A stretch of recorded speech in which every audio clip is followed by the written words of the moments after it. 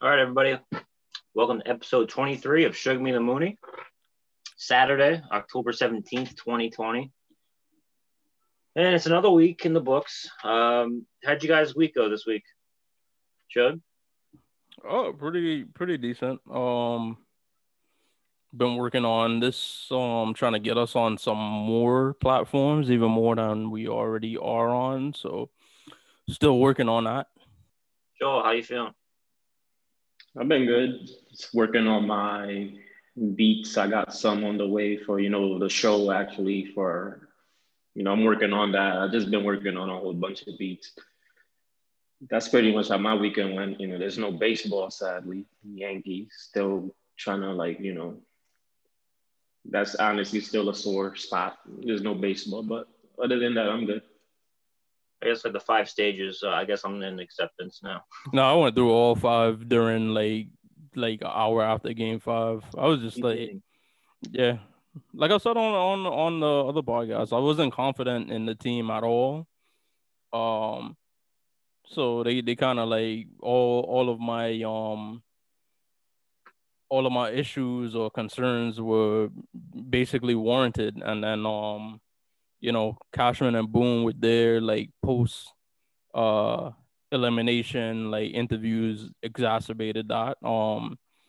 Probably Boone more than Cashman did, because Boone keeps on talking about like how close we are, we're close. And it's like, if you think about it, I didn't even realize it, Joel. I don't know if you did either, but like, if they hadn't expanded the playoffs, like the Yankees wouldn't have even made it this year. So like, you really weren't like that close, and like the team was like way too talented to like have had the season that they've had.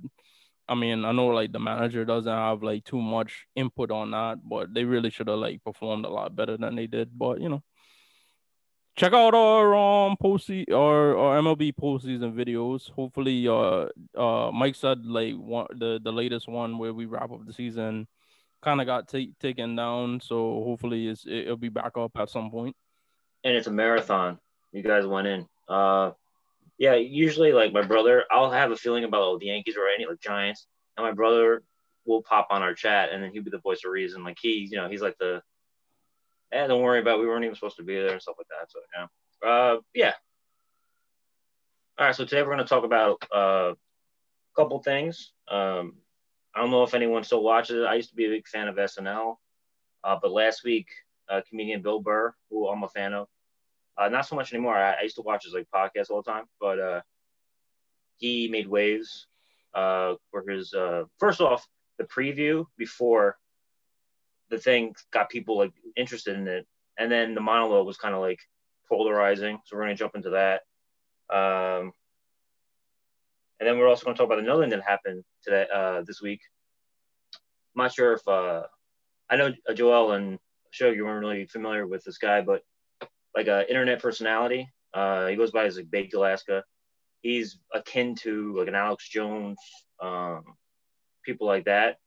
Well, he did a stunt, and we'll give our opinions on that because I sent the video out to you guys. So we're jumping into that.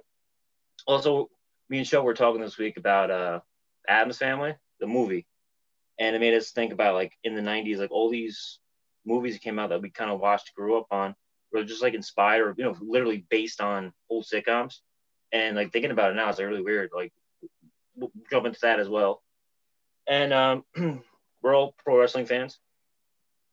Outside the ring, John Cena just got married, and he's having a child too. And Shug sent me a tweet about kind of a woman's point of view, a particular woman's point of view, and they got us talking in our one of our DMs, and we feel like we should talk about it on the show. So that's what we're going to do this week, and I hope you guys enjoy it. Okay, so also this week, we were supposed to have a debate, presidential debate, the second one, and then of course everything happened with Trump, the COVID situation. We got into that before. We don't really have to harp on it again, but instead of having an actual face-to-face debate, we had like a dueling town hall, and that was controversial too because NBC had Trump, and people were kind of like, "Oh, why are you giving this guy format?" Well, you have to give everyone like a forum. And then ABC had Biden, and I was able to see both of it. So, did you watch it live, or you watched it live, right? No, I had to record it. It was I think it was the same night. Like I went out to eat. I went out for dinner, so I didn't watch it live. So I got like the little app on my phone where you could DVR stuff. So I DVR'd it, came home, watched it. Just to give some background, we talked about it last week with Trump coming out of the hospital with the COVID. Um, he declined to do a virtual debate, like the same way we're doing this podcast, against Biden. So Biden, in lieu of that, you know, took the airtime to have a town hall, and a couple days before the town hall, like Trump hooked up with NBC and decided to have a town hall of its own, um, to go like Mike said, side by side. So me personally, I didn't watch the Trump one because I was like, like you're the person that ran from doing the debate, and if you could sit down there and have your own town hall while Biden's having his town hall, like then you could have remotely done a debate against him. So I really don't know what Trump said. The only thing I know about Trump's town hall was that like some like old white lady was like gushing over his like smile or something like that, and again it's um another situation where people are like trying to like humanize him. I mean, not humanize him, but like try to, it basically makes a distraction from like his political policies. You know what I'm saying? But Biden, I really enjoyed Biden's town hall because I think a lot of stuff like he didn't get to say during the debate because Trump was like chirping at him. He got to say, and he really like defended a lot of stuff he said. He articulated like his plans and his policies. He was very engaging to the people in the town hall. Um, George Stephanopoulos, who was like the moderator of the thing, like he pressed him on a lot of stuff, and like Biden didn't really like run away from some things. Like he could have been a little bit more detailed and stuff like that, but a lot of things he said, he sounded like really like genuine. So I think like it did him like a big service. Yeah, what I did was I watched it without looking at Twitter or getting like the Monday morning quarterback version of it, like on the news. And like everything I thought about Trump, like that's what the the pundits were saying.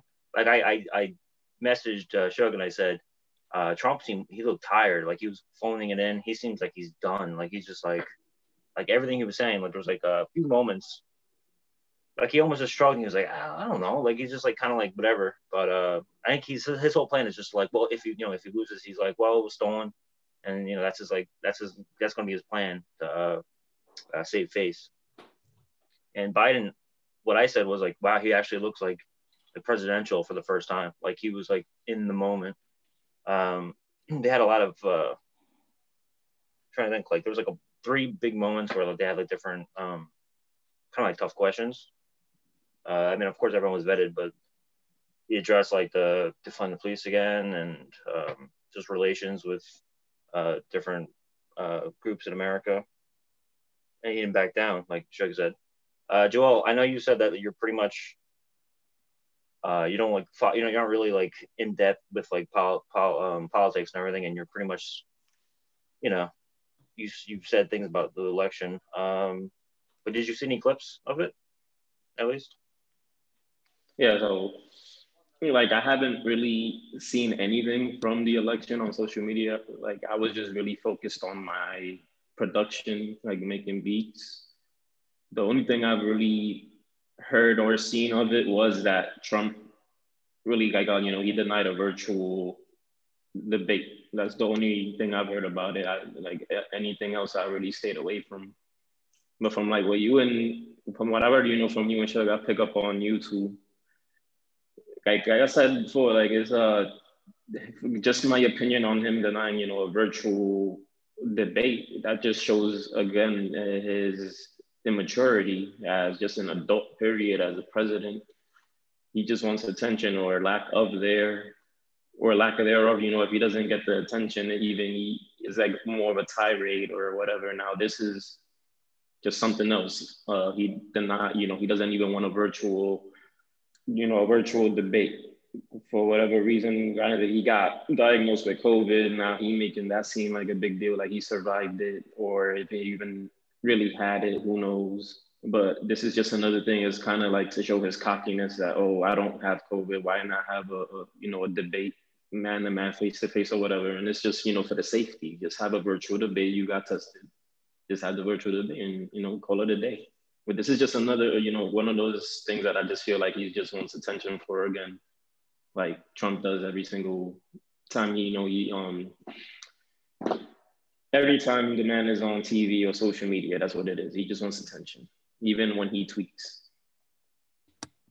Yeah, I was going to say, real quick. Go ahead. Yeah, so real quick, we already said, obviously, you know who you're going for. I mean, if you don't know, you can't be on the fence now. What I'm saying is that they said it was 54-42, like, in favor of Biden. They said that kind of like last year. I mean, in 2016 about Hillary, and I don't trust polls. But what I am thinking is, like, they always say, like, still vote, because even if you're, like, if the lesser of two evils, we always mention, like, people don't want to vote for Biden, even though they're, like, on the left. But maybe there's something on the right where people are going to be comfortable and they're not even going to show up. And then they'll, that version of it in 2016 when people didn't show up for, like, Hillary. So, yeah, sure. I know, like, Joel said that, like, he doesn't really want to vote because, it's the lesser of the two evils. And, like, that's your right. I'm not going to harp on you not voting. If that's your freedom and your right to do. But to me, when people say the lesser of two evils, you got to keep in mind that there is obviously one that is more evil than the other. So I think you try to, like, you'd have to take, like, the better option, if you're in that situation. And yeah, if you vote, like, go out and vote.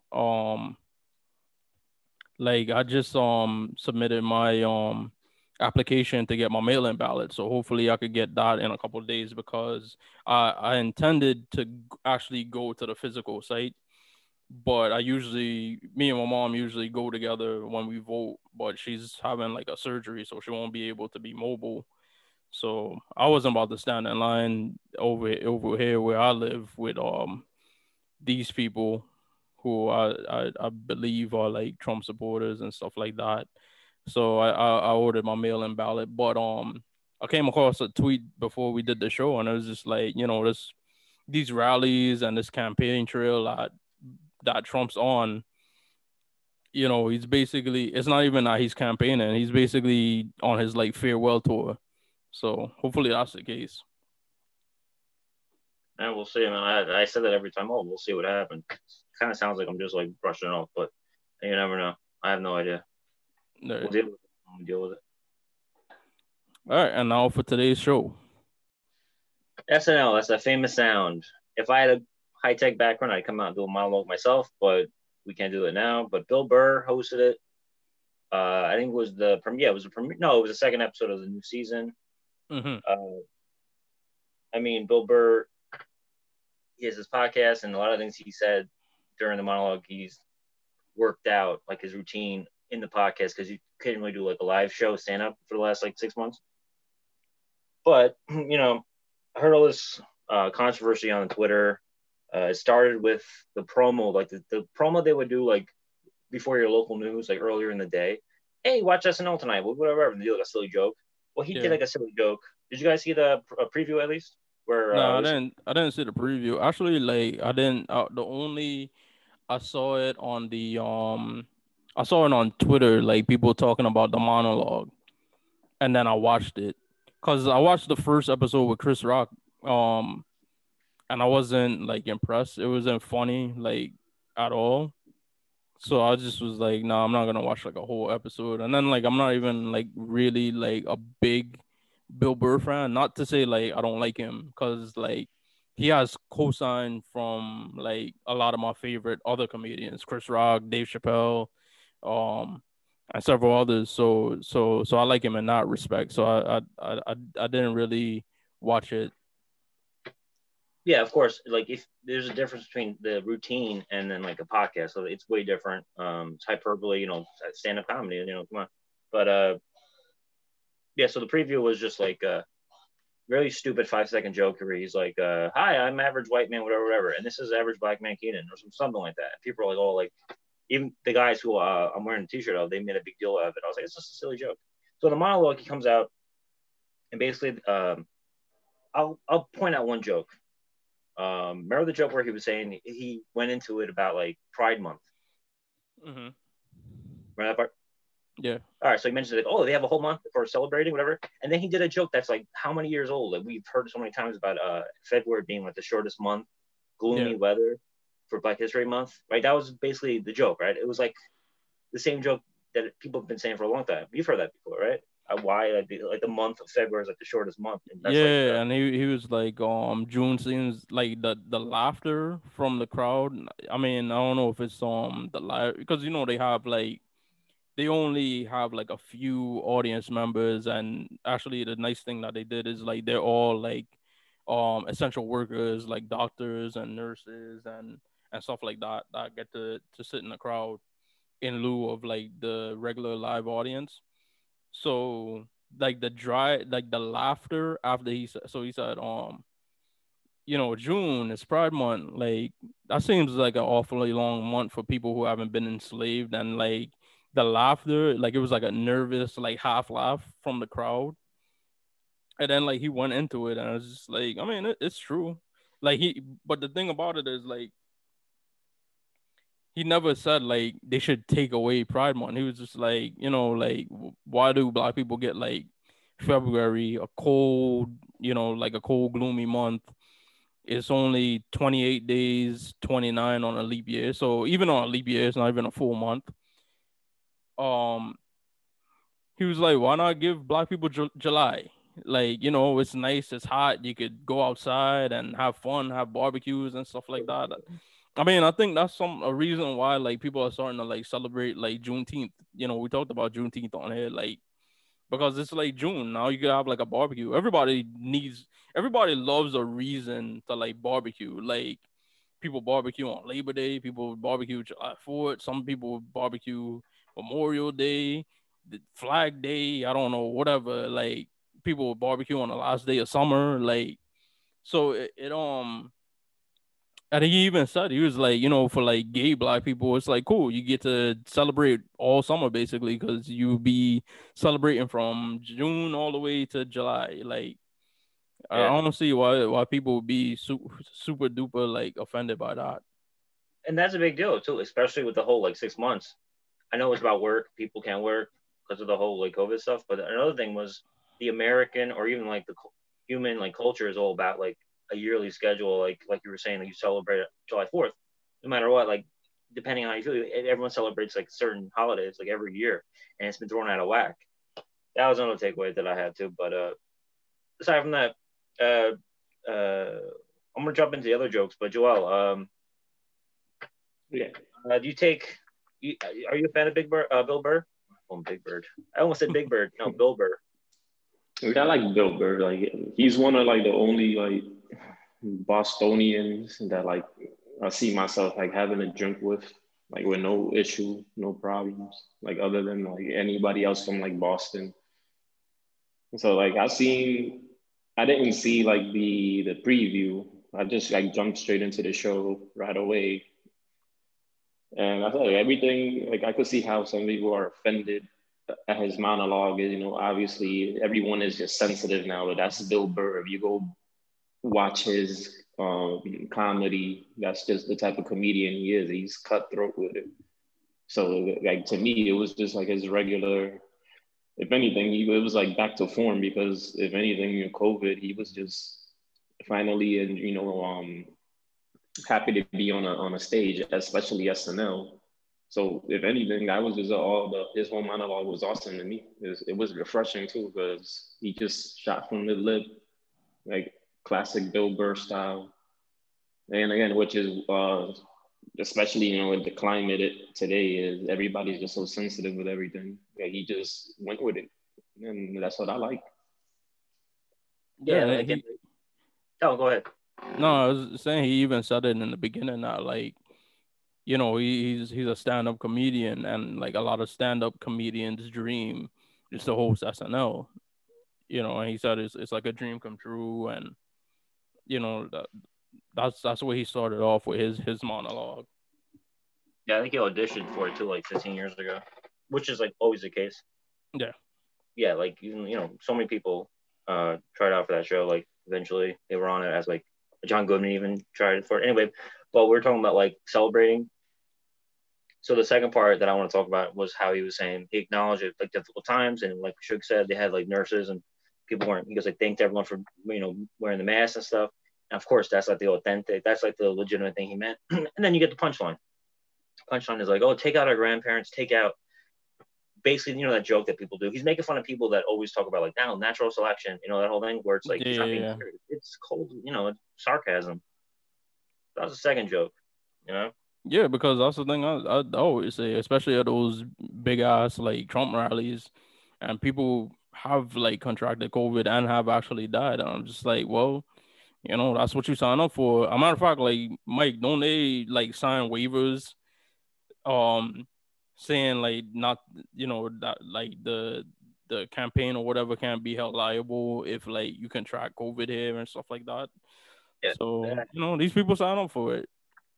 Trust me, they have attorneys like 100 attorneys, like NDAs, and trust me, especially with someone like a Trump too, and of course also like Democrats are very legal orientated. Okay, so this made me laugh because I always bring this up too. It's a different. It's like he tackled like cancel culture. And he's like, you're running out of people to cancel, And he mentioned like John Wayne. Yeah. It's like, yeah, I mean, like you can't hold John Wayne up to the same regard as like someone from now. He was a freaking alcoholic actor who lived in like a fairy tale. He was like an actor, Yeah. Yeah. So I mean, we can talk about cancel culture all day long, but that was like the next joke. I mean, that's the one thing like he kind of said that I was like kind of on the fence with because I don't know if you guys remember, it was like not even really too long ago. Like during seventh inning stretch of Yankee games, like they'll play God Bless America and they use Kate Smith's version of God Bless America, right?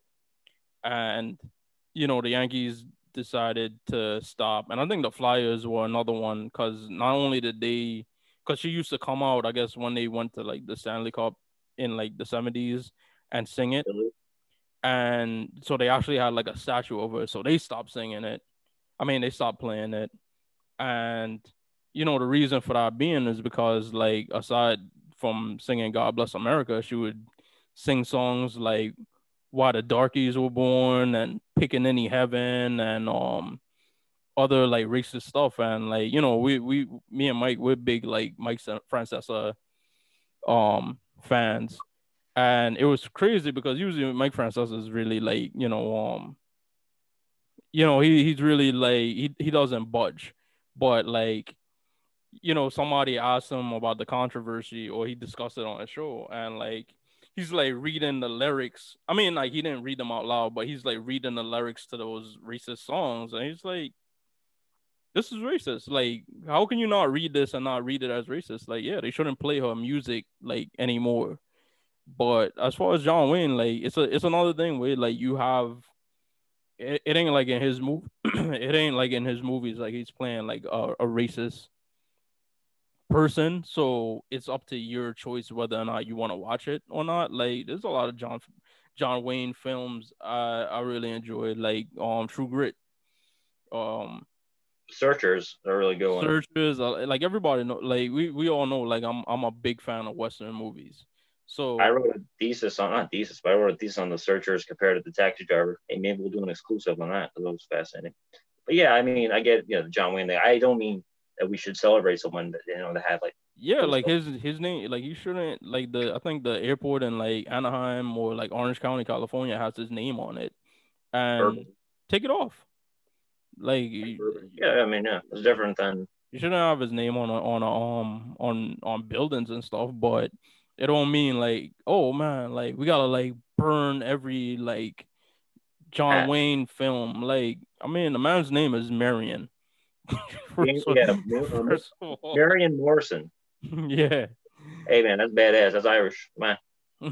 Marion Morrison. He was named after his mom or something. Marion. Yeah. Yeah, but then the next thing, the big thing, right? The big thing that people talk about is white women. Okay, he went all in, right? I mean, he said he ain't lie. Co-opted the movement, you know. So it wasn't really like gags. It was him kind of like made, you know, that was the most where it wasn't just like haha silly. Like he was maybe trying to make a stance on something. I mean, maybe not, but what do you think? That part was kind of the big deal that everyone talks about, right? Yeah, I'm gonna let Joel go on because I didn't get to hear what he didn't get to say anything about the John Wayne thing. Go ahead. Sure. Yeah, Mike, you're gonna have to like, you have the transcript, like you're gonna have to remind me what he said exactly. Because well, just in general, before we get into that, we basically were just talking about cancel culture and like talking about someone like John Wayne, like an actor who was born like 100 years ago. And then we talked about like taking his name off buildings and stuff, which is like, but I don't know. Can you elaborate on that and ask the question? Yeah, so like the point is basically like he was saying like cancel culture is trying to get like everybody to the point that now it's going after like dead people. So he's like, John Wayne, because the thing is, John Wayne had an interview in Playboy in 1971 where he basically said a lot of like racist and like misogynist things. So Bill Burr really just said like, listen, like that's basically the mindset of that time. So it's like he was born in like 1900 or something like that. So of course somebody that old during that time is just gonna basically say whatever they want to say, but he's dead now, so you can't really like hurt his like bottom line now. Yeah, but they do that to everybody, period. Like in like Michael Jackson, they bring up things like the man is dead, and they try to bring up things with Michael Jackson. They do that to every like celebrity, really. Like cancel culture, period, is just like ridiculous in general, like period. No matter who it's towards to, because cancel culture is always something that comes to the past. It's never something they did currently. It's always something that came out 10 years ago or whatever the case might be, that they want to cancel them for. Like it's never something that they did currently. So that's why cancel culture is just ridiculous to me. Like really to anybody. And of course, like John Wayne, like you said, he was born like 1900s or whatever. The man was like really old. Like he was born, like he probably did to him like himself. Like he himself probably seen like worse things that we can imagine that he probably didn't even say out his mouth. And those, those interviews are just him being lighthearted. So yeah, like that's like cancel culture is just ridiculous, like in general as a whole. Yeah, like I think like with cancel culture, you just gotta go with like the audience. Like the audience will dictate who's canceled. Like for instance, like Louis C.K., right? People were getting mad because like he was getting gigs like after all of his controversy and stuff like that. But my thing is like, why would you be mad at him getting gigs? Why would you be mad at people giving him gigs? People wouldn't be giving him gigs unless there was a segment of people that really wanted to see him do stand up. You know what I'm saying? But on the flip side, when you talk about like going after like dead people, I bring up like Kate Smith. So all three of us, we go to Yankee games. 7 inning stretch comes. Me from like the jump, like I don't even, that's a whole nother story. Like I don't think any kind of like patriotic crap should be going on during like sporting events at all, period, because it's basically very polarizing. But if I'm at a Yankee game, 7 inning stretch, and there's all these different versions of God Bless America. Because remember, they used to have a guy that used to come there and sing it, but like then like they found out like he was like anti-Semitic. You remember that, Mike? An Irishman. Yeah, and Ronan Tiernan. yeah, and so my thing was, it's like you could get like a whole new God Bless America is like a song. You could just get somebody to sing it. So there's no need to have somebody that has songs like Why the Darkies Were Made and Picking Any Heaven. Like you shouldn't have that version of the song being played. Like, cause like you hear that voice, you hear Kate Smith's voice, and I'm thinking about her. Oh, where the darkies were made. Like, you know what I'm saying? Like, I never liked the song because it's not anything about that. I just thought the voice was freaking nails on a chalkboard. God, I wasn't a fan. Bring out Frank Sinatra Jr. Come on. Yeah, and then like the thing about it. Yeah. One more thing I'm gonna say about it. The thing about it too is like a lot of people were coming out of like going out of their way to like defend her, and I'm like, yo, why? Like y'all are really like passionate about defending a racist fat woman from like whose like popularity was during the Great Depression. Like, why are you going so hard for her? But yeah, Joel, would you go on? Yeah, I was gonna say I didn't like the song either. Like it sounded too old for me. Like it sounded recorded like with the oldest microphone, like with the first microphone ever. Like every time I heard that at the compression at the level, Yankee right? game, yeah, it's like what is this? Like I never even liked the song, and this was before I even found out she had all those racist songs. Right. So it's like you said, like stop playing the songs. Like if knowing the woman's dead, there's not much you could do. John Wayne's dead, there's not much you can do. But like obviously they have racist past. Certain things like like you said, like his name on the airport. You said like just take his name off. Yeah. Stop playing Kate Smith's. Like just stop doing certain things. You can't cancel somebody dead. Yeah, like if they're dead, you could just leave them dead. Like nobody needs to like. That's the only way you keep Kate Smith going. Like just by playing this old 1930s recording. John Wayne. Every time you catch a plane to Orange County, California, you're seeing his I'm going to John Wayne Airport. But if his movie's on TV, oh man, like Searchers is on, but that has John Wayne. He's a racist. All right, cool. I'm gonna watch something else. Simple as that. So when you talked about like the white women, right? Oh wait, real quick. Bill Burr made the joke. He goes, God canceled him 40 years ago. That was a joke. Yeah, there you go. That's the punchline. Yeah, but the white woman, he was basically like, when people have that meme, like this motherfucker's spitting. Like that's how I felt when I was watching it, because I'm like, all his points about like white women and the woke movement, like they were valid. Like white women basically, I mean, Mike, we used to talk about this a lot at work. I thought about you when I heard it, because like we talked about this a few months ago as well. I'm just full disclosure, I think early on in our shows. Yeah, because we always talk about like straight white men, like like Mike, you're a stand-up dude, right? But if nobody heard you speak and heard what you think, people already assume like you're a bad guy because you're a straight white man. But white women, they do the same shit. They be all the bad things that white men have done throughout history, like white women have like co-opted, like, and they've like profited and benefited from it. Like going back to like the suffrage movement and white feminism, right?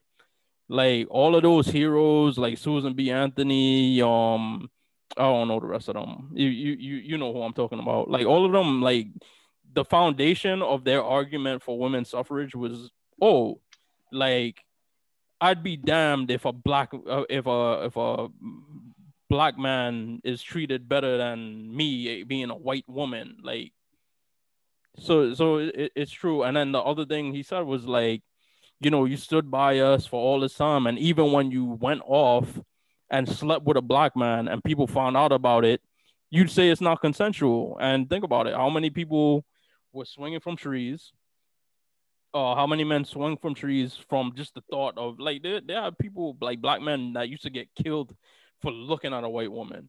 Like, look at Emmett Till. Like, that's the whole, like, any white woman who's offended by what he says, like, read on Emmett Till. Like the same woman that accused Emmett Till, who was like 19 at the time, and Emmett Till was like 14. Like she's still alive. Like she lived to be like 80, 90 years old. Emmett Till only got to live to 14 years old. Yeah. I mean, you can say that about everything. Like, we take the highway, and I don't want to say, I think I'm positive, Anne Hutchinson, the highway. Oh, yeah, the Hutch. She was a pilgrim, not pilgrim, but she was like came to this area to convert natives, and there's writings of her saying stuff that we have to, like, for this place to be good, we have to make sure these savages, that type of shit, that type of verbiage, like savages and all that. So we have a highway that we honor in her name, but she said crazy shit in the name of God. That's just another thing. And then they say, like, oh, she was killed, and that's just another thing that pops in my head. White feminism in general, like I said, is the foundation of it is like off of racism. Like even to this day, like all the stuff I said before, like the suffrage movement, even today, like when Kobe died, right? Like a lot of white feminists, like their first reaction was like, "Oh, why are you celebrating him? He's a rapist." And it's like, for one, alleged.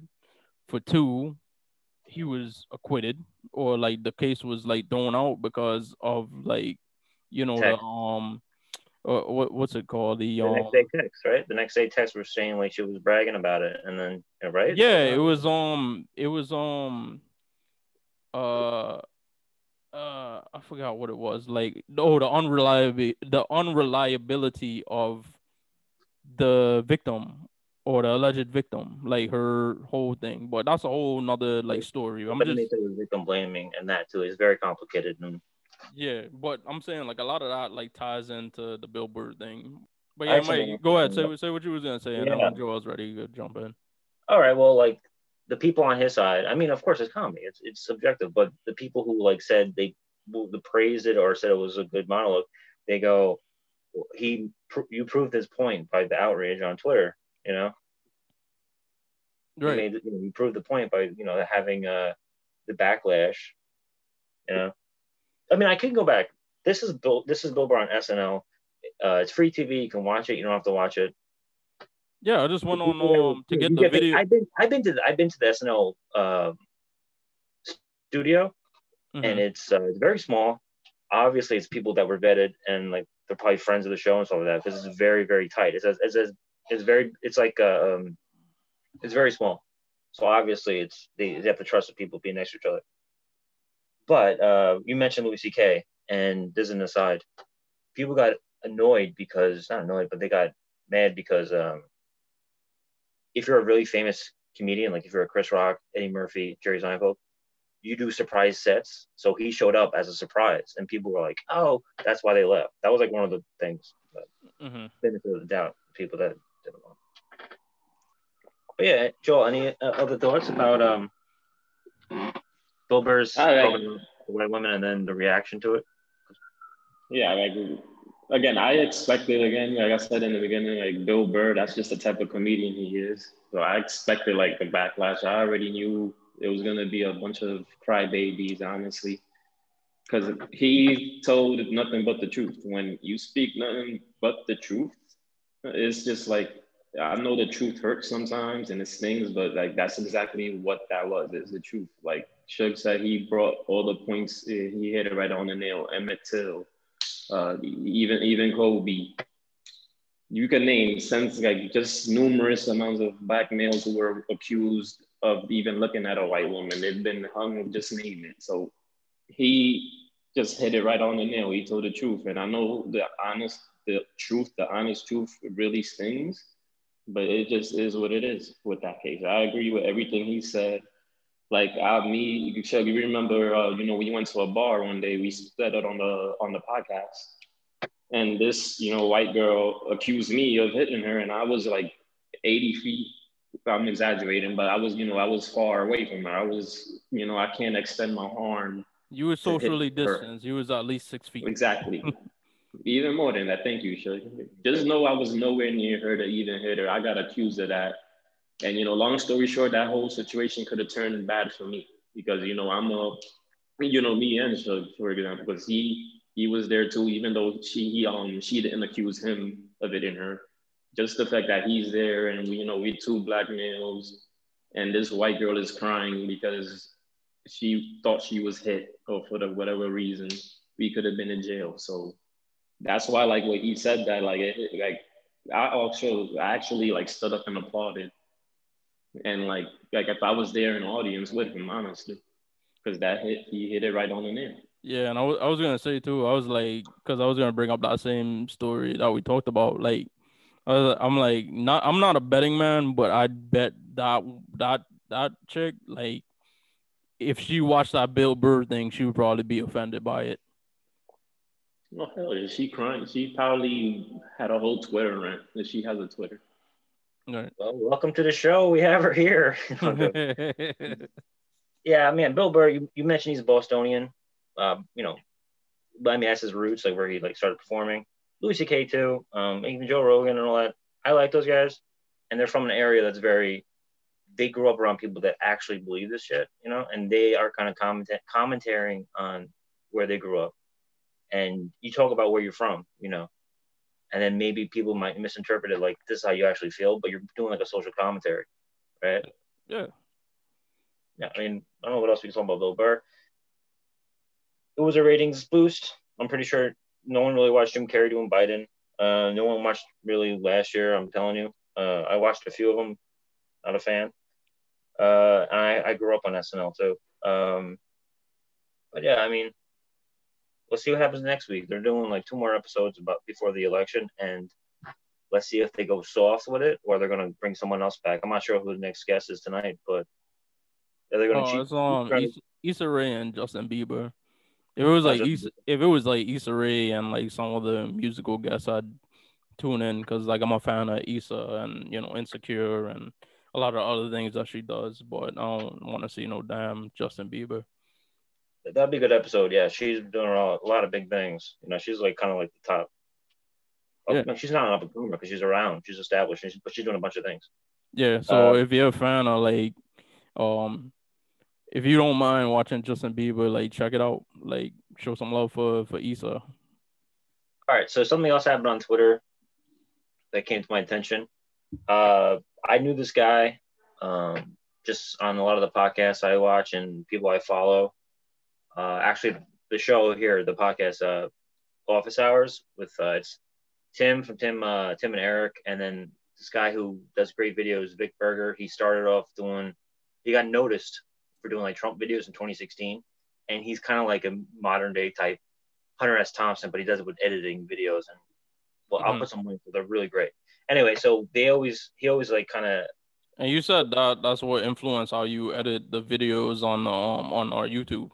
Yeah, with that he's good, and then other guy who I follow, he does like 7-second clips. And if you notice, if you guys ever follow him, people listen. I do like 7-second clips that are taken out of context sometimes, and that's just kind of the style that influenced me. Yeah, so they always highlight.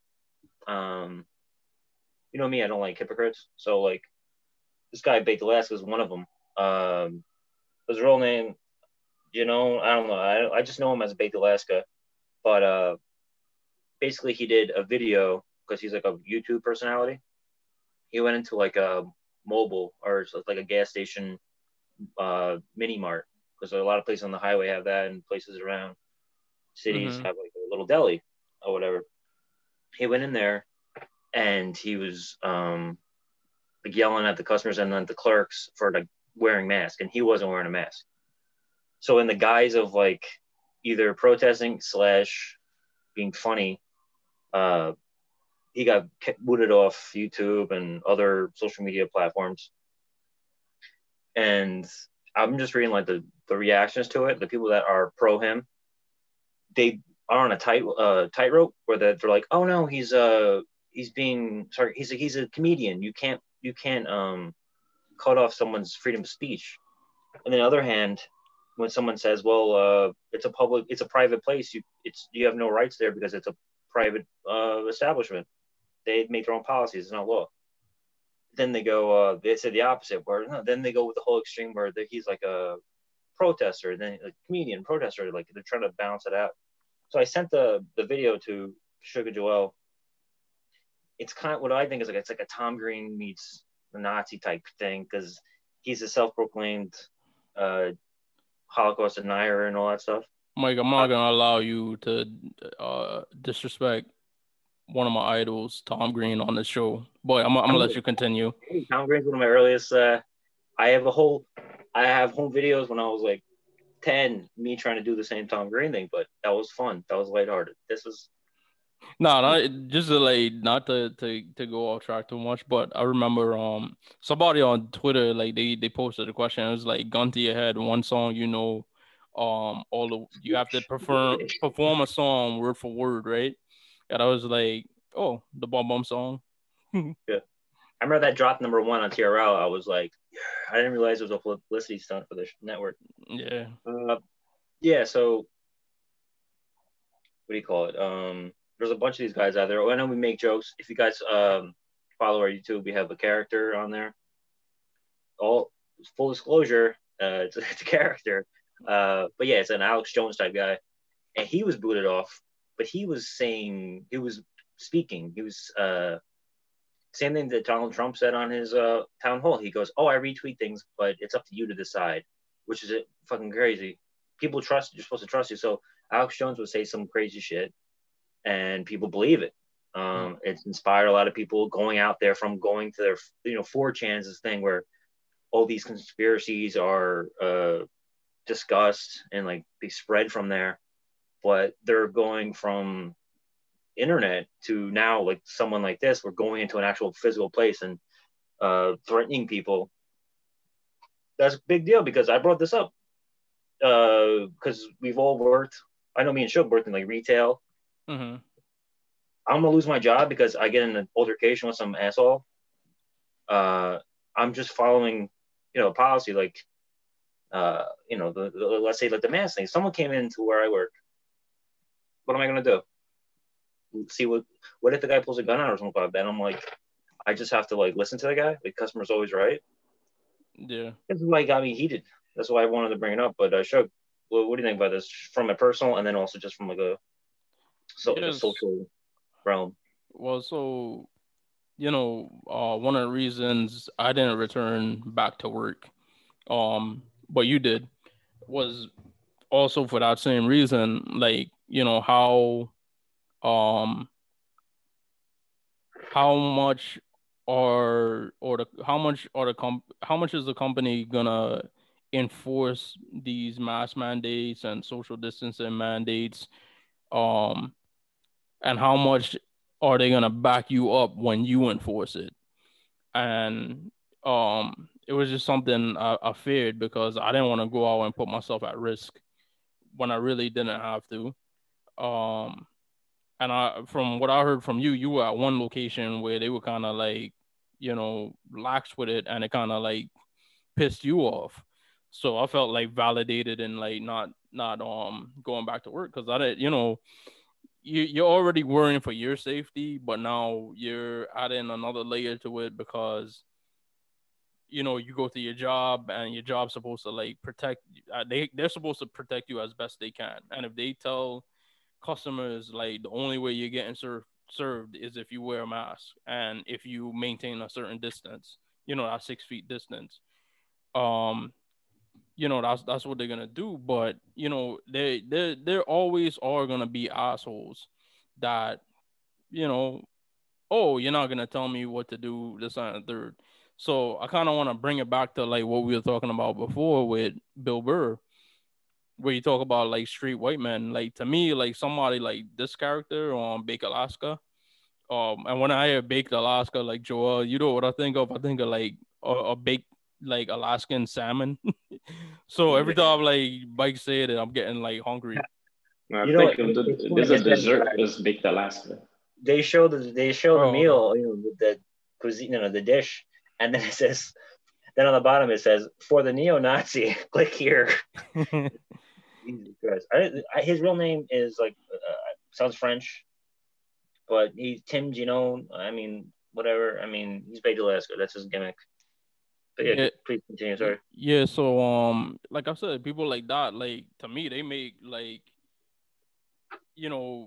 Mike and other like cool ass white dudes look bad because they're basically like parading around their white privilege like through this whole mask mandate and all of these different measures that places have taken. Like I've seen people like try to like you know um equate like what's going on to like slavery, like being like, and I'm just like, yo, like listen, like have you ever had to take your wife to like the big house so she could get raped by the master? And like, when she comes out, you just got to take it, or else both you and her might get killed. Probably not, but a lot of these people, the thing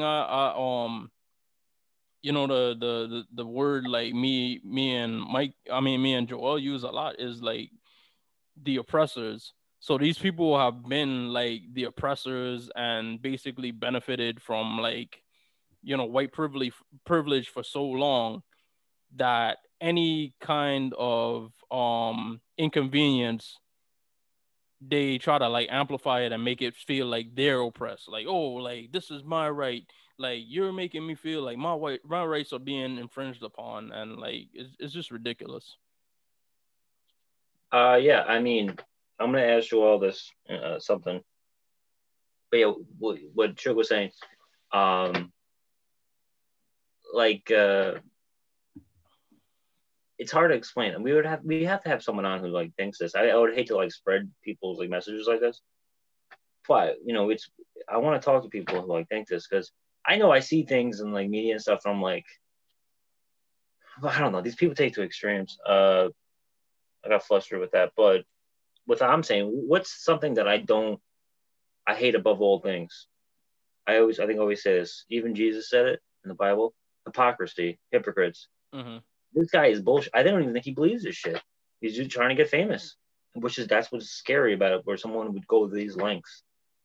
I'm gonna jump into it with his background, and that's like evidence that supports what I feel. But Joel, you watched the video, right? Or you saw the clips of it?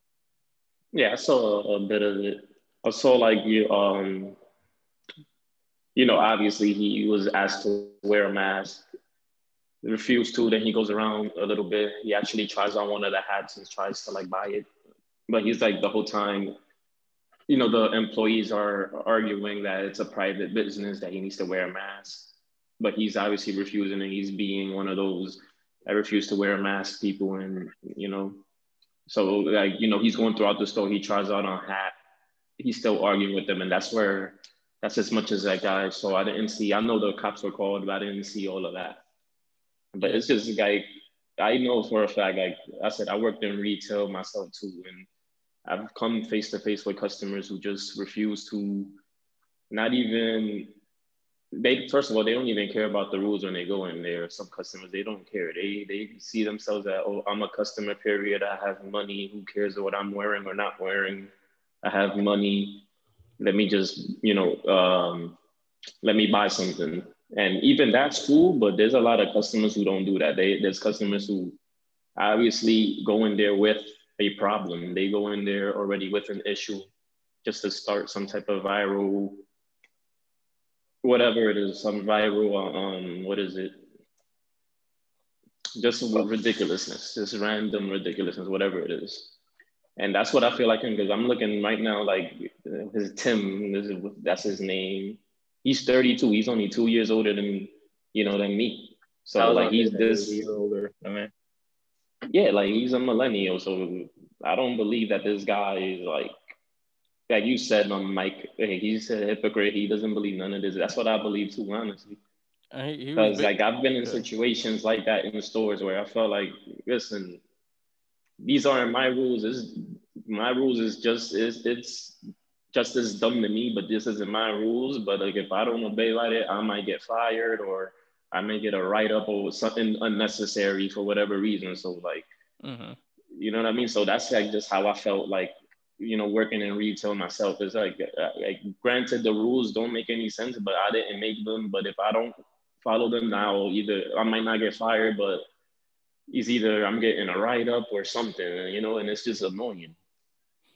Yeah, and like he's like sort of, you said you didn't see the part when the cop showed up. So Yeah. he's So they don't the lady the girl, it was like a guy and a girl working there. So the girl is like on the phone with the police and he's like, "Oh my God." He was like, "Oh, you're calling the cops on me? You calling the cop?" Like, blah, blah, blah. Is this not America or something? All that bullshit. And then the cop finally shows up and then he's all like, "All right, man, I'm just gonna leave." Like, oh, because the cop was getting ready to arrest him for trespassing because Isn't that close? on a private in a private business, like they once they tell you to leave and you refuse to leave, like you're trespassing, you're committing a crime. So of course he backtracked, and it's funny because it's like what I think about was like all of those like Karen videos. Like, one of the first things we talked about was the woman in the park that was gonna call the police Dog. on a dog, like, and now she's up for trial, and like they're finding out like she did, she made even more calls on black people, or she made a call on a black person before that call that she made. And like I said, is what it boils down to is white privilege. Like that whole video, like, all right, I'm gonna go into this store because I'm gonna go into this store and not wear a mask, even though they're telling me I'm wearing a mask. They could call the police on me. When the police comes, I don't have to fear anything because I'm white and I say so. Like that's basically it.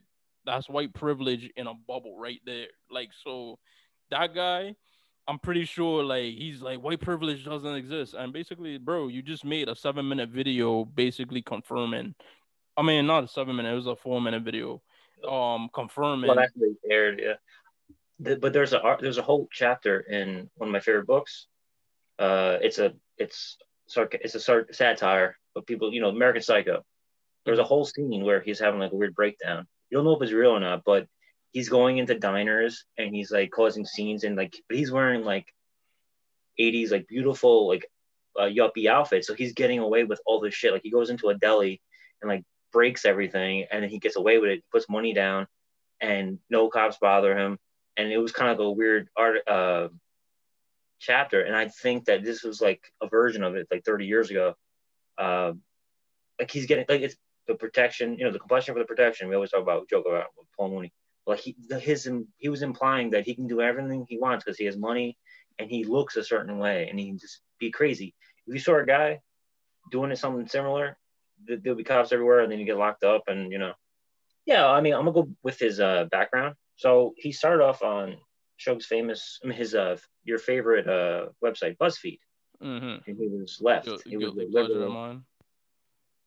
Guilty pleasure. He was like a super like left, like liberal and everything. And he was like pro Black Lives Matter. He was going to the events in 2016. And then in 2019, from 2016 to 2019, he changed. That's when he started doing a lot of the alt-right stuff, because I guess that was monetized, which is the reason I think why he did the video. But then they cut off his YouTube, which is where you hurt people, the money. And then in 2019, he started to rebrand himself as an ex-racist. I was like, I remember this happening like a couple years ago. But then when the election started heating up again, he went back into doing these stunts, which is what they call it, stunts. But it has repercussions because it's not on a website anymore. Like you have kids who are like 10, 12, 13, and they're like frustrated. You always talk about like, white male, like whatever, these kids, and then they like hold on to these things that they hear.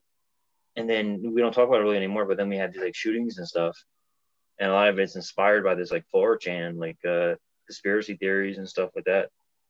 And that's why I think I wanted to bring it up, because it's like very dangerous, as you go from a virtual world of just random people who don't even know each other, just like saying these crazy shit.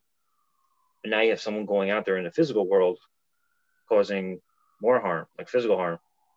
I think that just says a lot about social media, where they always use the word like keyboard warriors, but like people are taking it to the real world, which is very dangerous. Yeah. That's my rant. Yeah, and even if and you see the video, like he did like a live, and it's all of these people. I don't know, all of that like voiceover. That was like the comments. Yeah, it's I think it was IG actually. It was one of the live streams, and like yeah, people think it's a show to them. And they're like they're commenting on it like it's a show. It's not real, These are real people. Yeah, and like one of the people were like, "Oh, like do it, bring on like Richard Spencer, and you're gonna have like more subscribers and blah blah blah blah blah." And like, it's like you say, Mike. Like all it is like a breeding ground for these neo-Nazi youth, these white nationalist youth. Like especially in this time, like you got somebody like Donald Trump, and you got a lot of these right wing like extremists where they basically I mean if you think about it, I don't know if you guys seen like the movie Higher Learning, right? Yeah. Michael Rappaport and so like basically, they had the character played by Michael Rappaport. Basically he can't find like a group to fit in with in college.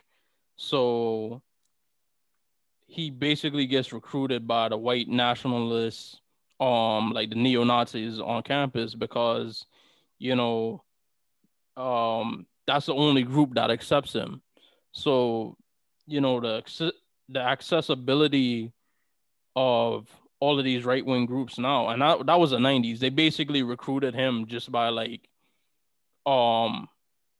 basically bringing him into their like group and like having beers with him and stuff. Whereas like today, you can't see everything your child does on the internet or everything they do on their phone. So it's a lot easier for these people to recruit these kids, and like Mike say, sometimes they end up in very tragic situations like school shootings or any kind of like mass shooting, whether I be in the movies, the mall, whatever. Because as we've in churches, Dylan Roof, the one that did the Aurora shooting, and all these other several shootings, like all of them, the common thread is that you found them all on these like white nationalist like message boards. And then you got all of these people that they're giving these platforms to, like your Richard Spencers, your Baker Alaska, your Alex Jones, your Proud Boy people. Like these are people that's on regular ass TV. So it's somebody, once you give people that person to look up to, like it just opens the doorway. And the FBI is letting you know that like white nationalism is probably the most dangerous threat to American society today. We talked about it last week where the governor of Michigan was nearly kidnapped. And Virginia. In Virginia, I just found out. In Virginia? Yeah, another one too. Pretty sure Virginia was another foiled plot. Somebody else.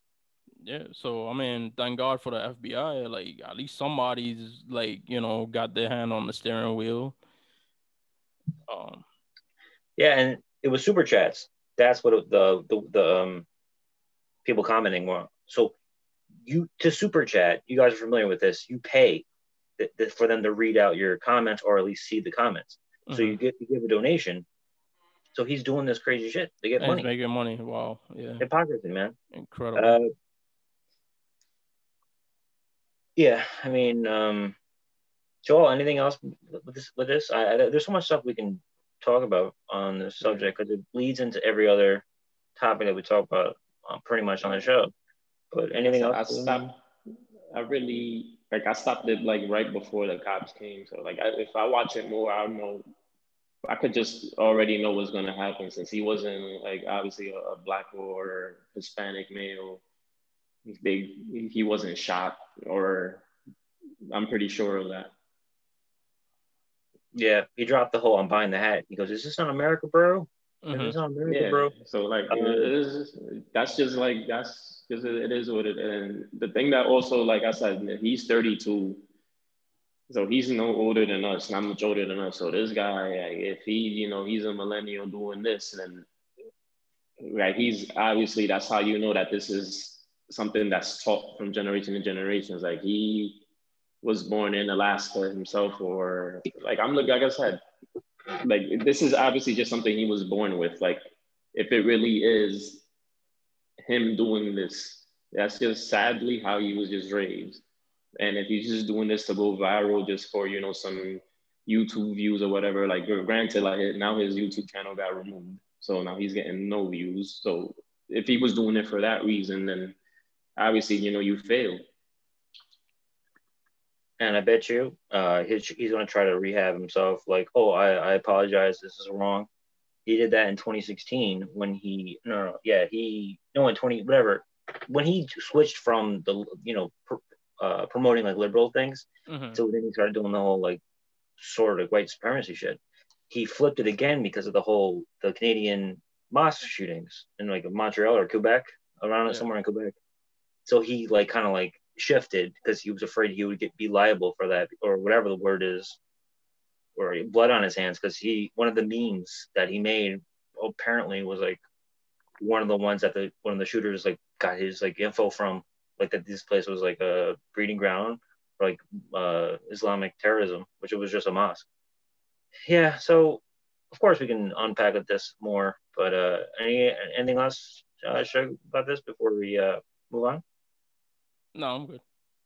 Yeah, I think we said on everything we can say about this guy. He's just very dangerous. Him personally, let's just forget him. But the message that he's trying to promote or make money off of, it's still rampant and dangerous. All right, so the other day, me and Chug were like messaging each other back and forth, and we started talking about Addams Family values, right? Yeah. And it's funny because I always had like I always bring up like random parts of the movie and like didn't really have any meanings and stuff. And then Suge had the same thing. He started like the whole Debbie thing. It was inspired by the Trump and Melania relationship, right? Oh no, I said no, Debbie is a part in the movie, and I always, for one, like first of all, like I always thought of it like, obviously me being like perpetually single. I was like, I imagine finally like, or me dating like a really like hot, hot chick or whatever, right? So it's a part where Fester, if you guys don't know the plot of the movie, this is Addams Family Values, which is the second Addams Family movie. It came out in 1993, directed by Barry Sonnenfeld, who also did Men in Black, the whole Men in Black series. I can't think of what else he did. Yeah, he's a big guy. He did a lot of franchises and a lot of like hits that people would recognize. Yeah, so in a film, like the Addams Family, like basically they're like old money. So even though they're like, weird and like gothic and like creepy and stuff like that, like they obviously make like they're a rich family regardless. So they're wealthy, so they pop up in like Forbes and Fortune and all of those different like magazines. I mean, even if you, and this is what we're going to discuss, like it's based on a 60s TV show. If you recall in the 60s TV show with John Aston as Gomez, he always used to have like the stock market ticker. So it just shows you how much like wealth they had. Like even though they have all these eccentricities, like they were of money. So there's this character, Debbie, who comes in and she's like the nanny to their new baby, which was actually like an original creation for that movie. And basically she does all of these things to get to Fester because Fester is like the most eligible like bachelor, and she knows she can marry him and like take his money and kill him and take his money. So the point of the movie was that like she basically fails in killing him because like he's like kind of like a supernatural person. Like he could make light bulbs. He put a light bulb in his mouth like and it lights up. Like that's something also from the older TV series. So she planned to kill him on the honeymoon but he wouldn't by like throwing. He was taking a bath and she threw like a radio into it to like electrocute him to death. And all it did was just, it kept him alive. So she ended up having to stay married to him and figure out ways to kill him. So there's a part where they come back and like they're moving into the new house. And like she makes him like wear a wig. I mean, not a wig, like a toupee. And makes him dress in like pastels and stuff like that to kind of make him look normal, since she's got to remain married to him until she kills him. So it's like an offhand like part in the movie where she's like, he says to her, he's like, he's played by Christopher Lloyd and Debbie's played by Ann Cusack. No, not Ann Cusack, Joan Cusack.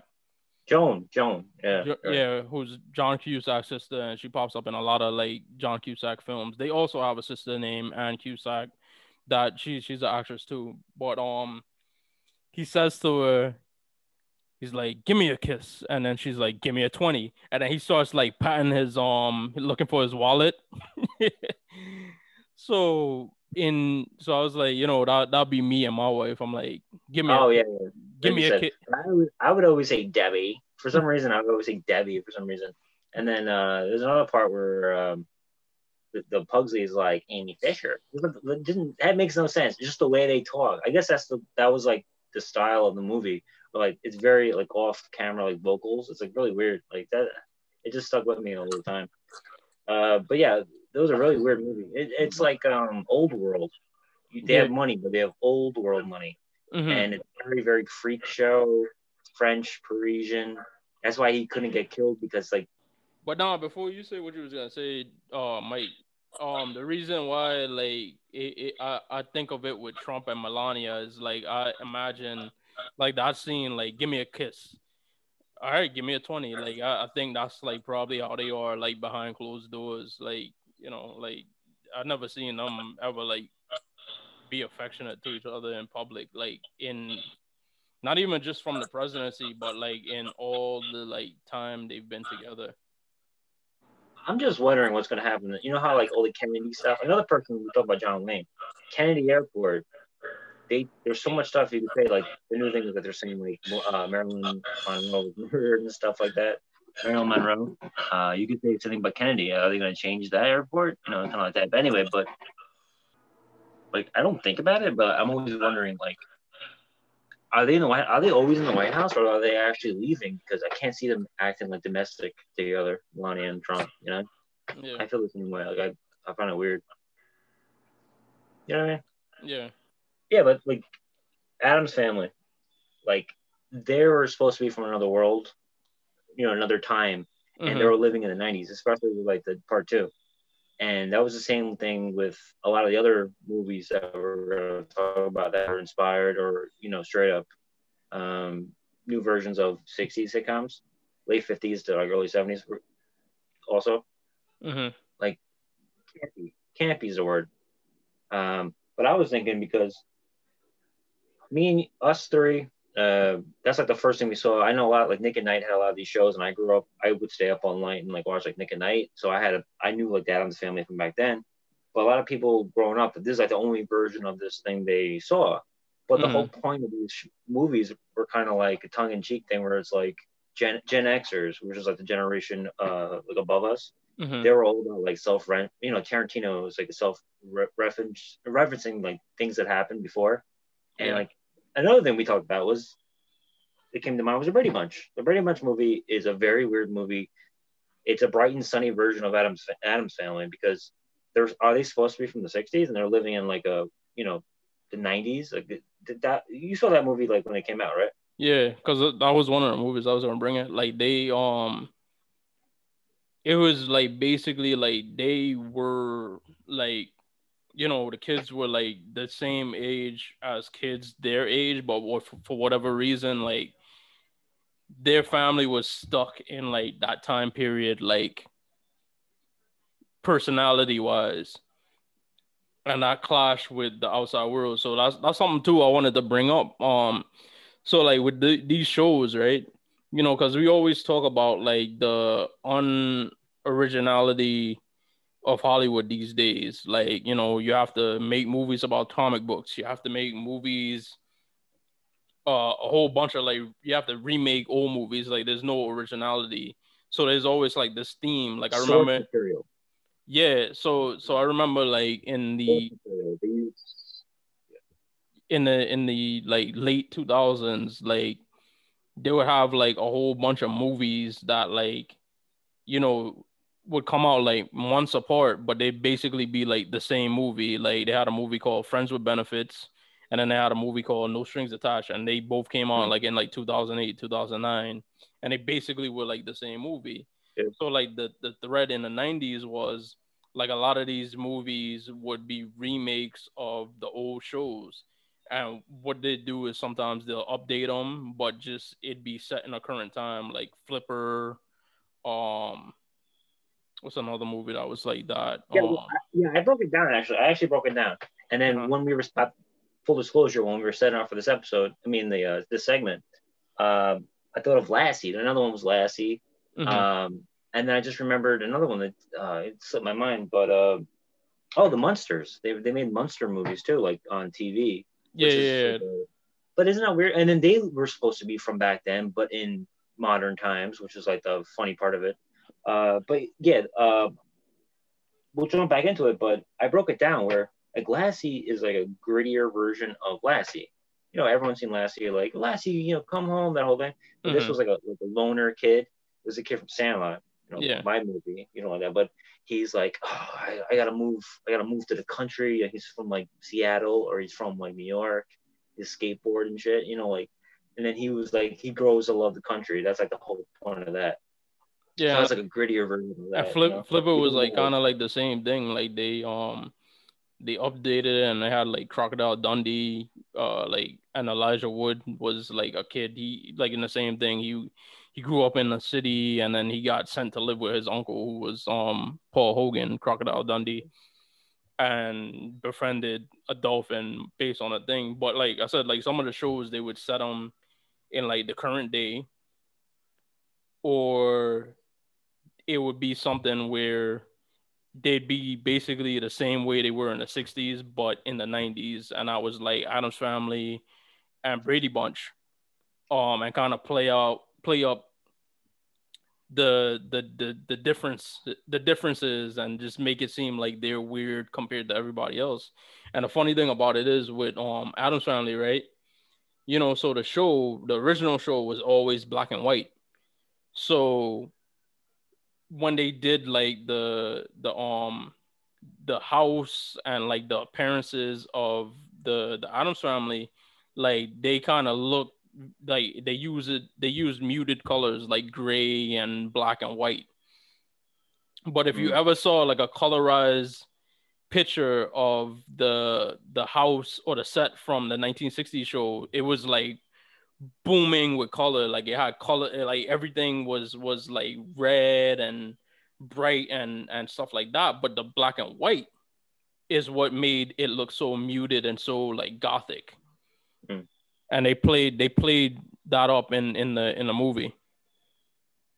Yeah, I mean, and if you go back to the 60s, everything was trying to be all what's the word, like color tonic. I've heard the phrase, but like, you know, the very bright colors, because color TV was coming in. So like the Addams Family and like the Munsters was purposely like that the contrast with all the other shows. Like Brady Bunch is very bright too, and then the Batman series was like the biggest colorful show ever because they did it on purpose. So back then they were trying to clash with current society, and then in the 90s they were clashing with like, oh, Addams Family, they're actually the normal ones. Actually, these people are weird, but the 90s people are weird. That's what I always got, like the yuppies and stuff in part 2, which is. And remember, like, and you brought up like Batman. Remember when we did like the Bruce Wayne, drip? Yeah, when we did the Bruce Wayne drip episode, I said like the Joel Schumacher movies, if you think about them as like 90s remakes of like the 60s TV show, like they don't seem as bad because they kind of had the same like campiness and the same like bright colors and stuff like that. And like the comedy, the comedic relief and stuff like that. So that, you know, you could also categorize, you know, Batman and Robin and Batman Forever as like remakes of 60s TV shows. Yeah, there was a famous clip. I mean, famous clip. I know he passed away this summer, which is, you know, tribute to Joel Schumacher again. We talked about it then, but it's a funny clip. I love what he says. It's on the DVD bonus features, or maybe it was Wolf Boys, but he's like, they were shitting on me for Batman Forever and Batman and Robin. He's like, it's a movie, it's a TV show, 60s TV show. It's Batman, it's a comic book. Like, get over yourself. That's why I was like, all right. Then after that, I was like, all right, those movies are supposed to be silly. All right, let's.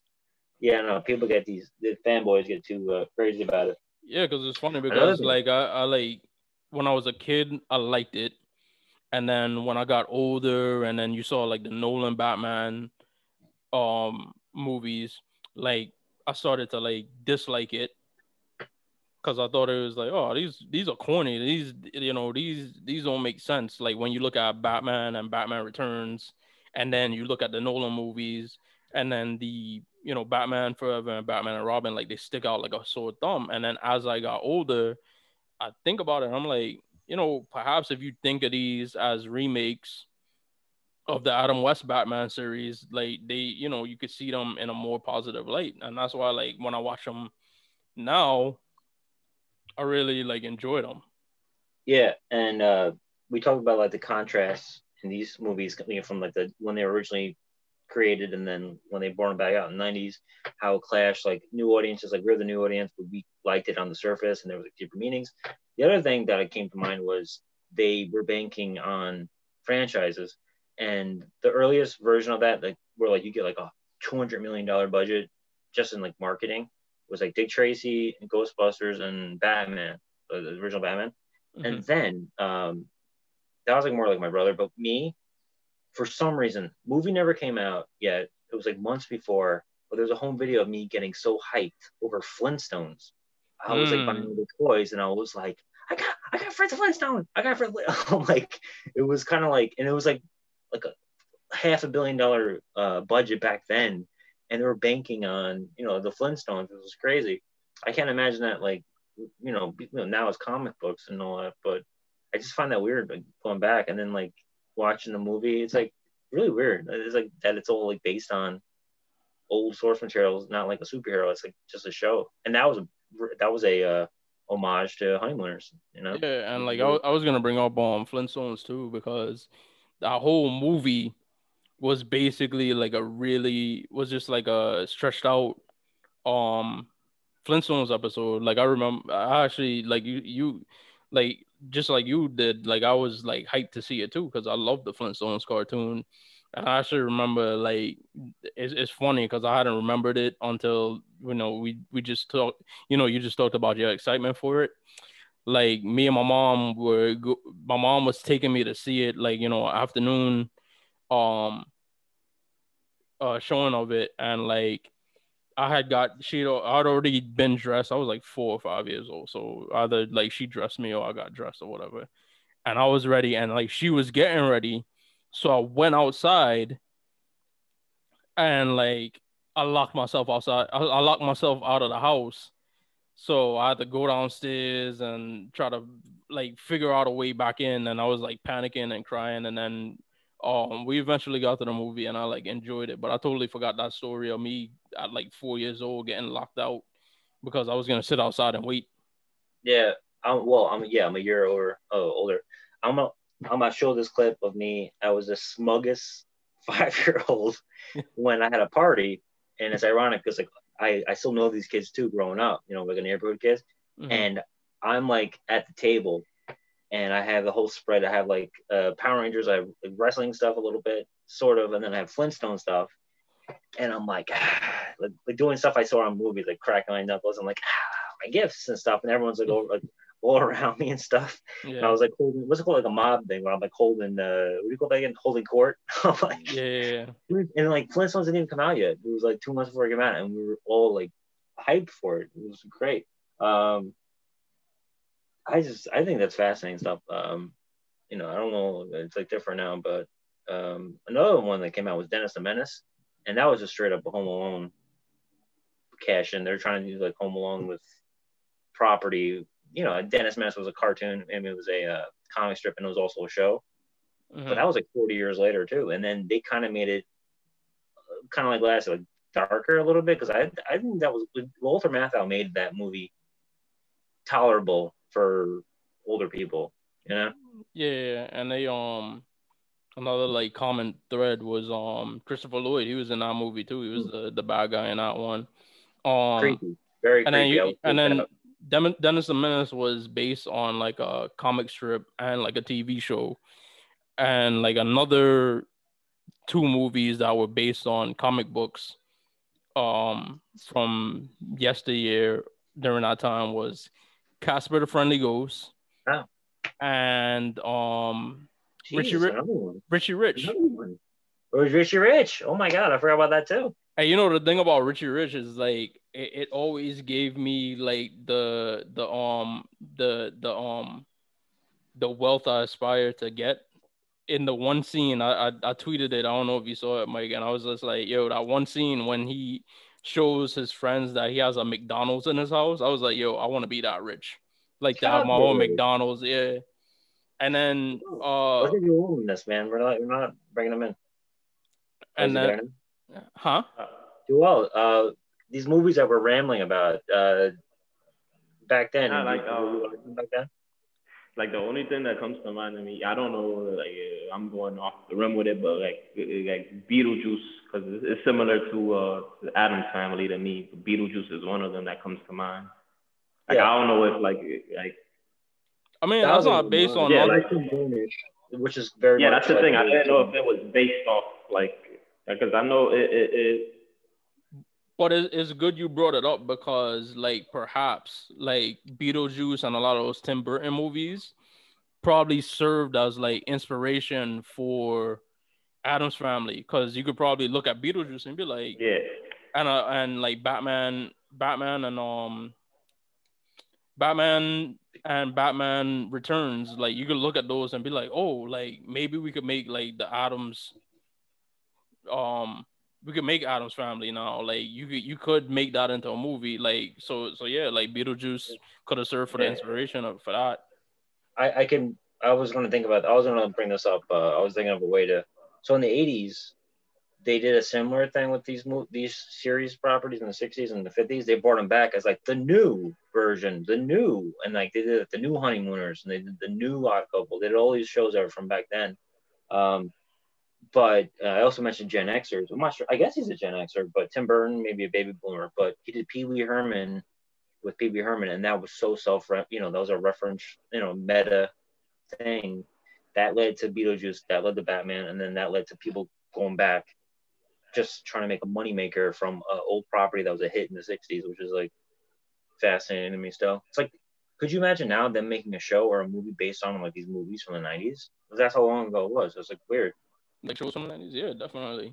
Like, I mean, like the only thing is like they'd make them, because you're already seeing it now. Like, look at Riverdale, look at Teen Wolf, like all of these stuff. Like, and they made Sabrina with the one with Sally Draper, and all they basically do is just take those properties and make them like darker. So like they can make like a Saved by the Bell. Like I think they are already. Like they're making a Saved by the Bell, and they're making it like more like 2020-ish. Yeah. Not killed. Yeah, it got postponed because of COVID, obviously. Yeah. But Zach is back. He's gonna show up. And then the funny thing with about Casper too, also, because I don't know if I said it on this show. Did I? Maybe I did, about Christina Ricci. Oh my God! Christina Ricci is like my first crush. So like she was in Addams Family, the 2 movies, and then she was in Casper. And it's funny because the reason why I saw Addams Family, and it's one of the reasons I look forward to October. The 31 Days of Halloween on it used to be Family Channel, now it's Freeform. Freeform, yeah. So everybody gets all like hyped about like freaking Hocus Pocus. Like, and I like Hocus Pocus, ain't nothing wrong with that. But I always get hyped because like Addams Family and Addams Family values more. Addams Family values more because the first Addams Family, me and Mike were discussing that it was like a lot more dark and it had a lot. It was more like a dark comedy, whereas like the second movie, Addams Family Values, was more of like a regular old like comedy movie. But I was thinking, I was watching Casper the other day, and it was just funny to me when like the part where he turns into like a real boy, and he's played by what's my boy name, man? Apparently, all the girls loved him. Little Giants. Devon Sawa. That's his name. Idle Hands. What the fuck it's called? Yeah, Devon Sawa. You know, like he was the dude. Like he was in Little Giants. He was in Casper in that one part. He was in the other movie too, Now and Then. Remember that movie with Christina Ricci and Rosie O'Donnell and all that? Yeah. So he was in that movie, and then he eventually when he was older, he was in the first Final Destination. But he's Stan. Yeah, like just like that's a dude, man. Shout out to Devon Sawa if you're watching this, man. You was that guy. You're shocking me right now because Stan was at my first makeout party when I was like in 6th grade. They were playing it on TV, and it was the video for Stan. Now and Then, I was like, oh yeah, it was a Stan video too. Yeah, a blooming noticing of girls in school. Little Giants was like that too. It's funny that he was like kind of in all those movies. And then but the thing I was thinking about when I was watching Casper, right? So the whole movie, he's like Casper the Friendly Ghost, like, oh, all like wholesome and stuff like that. And then he turns into a real boy. And then he just turns into like this like Lothario. He turns into like this like he says to her when they're dancing, he was like, "Can I keep you?" I was just like, yo, he just turned from Casper the Friendly Ghost into Casper the Dirty Mac. But isn't he also dressed like he's from like the Victorian age? Like he's like 120 years old. No, well, it was a costume party because remember it was like a Halloween. Oh, okay, maybe I'm just misremembering. Okay. And the funny thing, like the house. Remember they used that same house for the everybody. Yeah, really? Yeah, it's the same house. Like the little spiral on the floor. Yeah, it's crazy. But Dan Aykroyd's in it too. Ghostbusters. He did his Ghostbusters cameo. Well, I was hyped about that because I was a nostalgic kid before things were nostalgic, which is another thing we're gonna bring up because we love talking about these. This may seem like esoteric to a lot of our followers who are gonna watch, but we love this thing called I Love the '80s. Right, we were talking about that as well, and it was like them talking about things they grew up on, but we're talking about things we grew up on. It's kind of like a new version of it, where it's just fun to talk about it now, like in our minds now, and then how we were thinking back then. Yeah, and I love like these little segments that we have where we talk about like nostalgia and stuff like that. There you go. I had that same video too. So this is probably a year after I was hyped because I probably got this for but back then VHS came out like a year later. HBO would have it like a year later, and this is probably 94. Yeah, so the movie came out in like 93. I think. No, it came out in 94. What's funny to me? Like I realized like I don't know if I realized it when I was a kid or I realized it when I was older. Most likely it was when I was older. Like Betty Rubble was supposed to be like a hottie, so like. And they picked Rosie O'Donnell. No offense to Rosie O'Donnell. Like, listen, Rosie O'Donnell has fucked more bitches than all three of us combined, probably. so I don't think she'll be offended by this. But like, like the casting for it, like, damn, they could have had like Demi Moore or like I'm trying to think of like another like brunette, like Gina Davis or something. Yeah, like they had Elizabeth Taylor. Which is like an icon, we all know her from Cleopatra and everything, but she's like an icon from Tennessee Williams. Miss Slaghoople. We got Anthony Perkins, Jesus. Elizabeth Perkins. Elizabeth Perkins, that's an Anthony. Yeah, so from Big. And that's funny. Psycho. That's Norman Bates. Yeah. Betty Rubble. And then Rick Moranis is in it too. We all know him from the news that happened recently. Shout out to the big homie. Yeah, and then John Goodman. Maybe I think he might have had something to play with.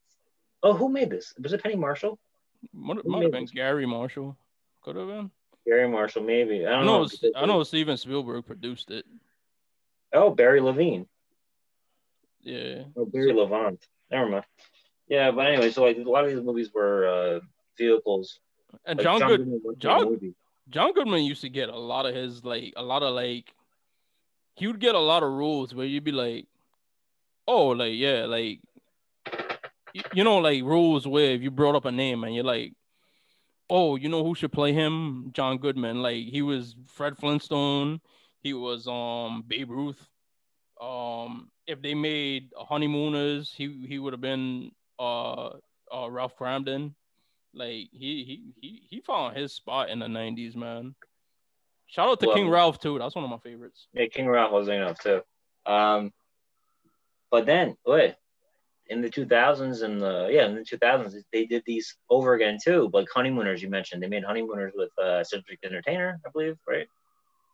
Well, you know the thing in the 2000s, I also was gonna allude to this a little bit, was like you see how like in the 90s they did like 60s, like in the 2000s they did 70s, like with Charlie's Angels and Starsky and Hutch, Right.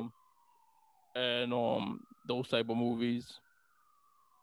There's some other ones also. Generational, you know, like I get it. I think that's the model. Like you bank on it, like the kids, you know, your parents bring the kids.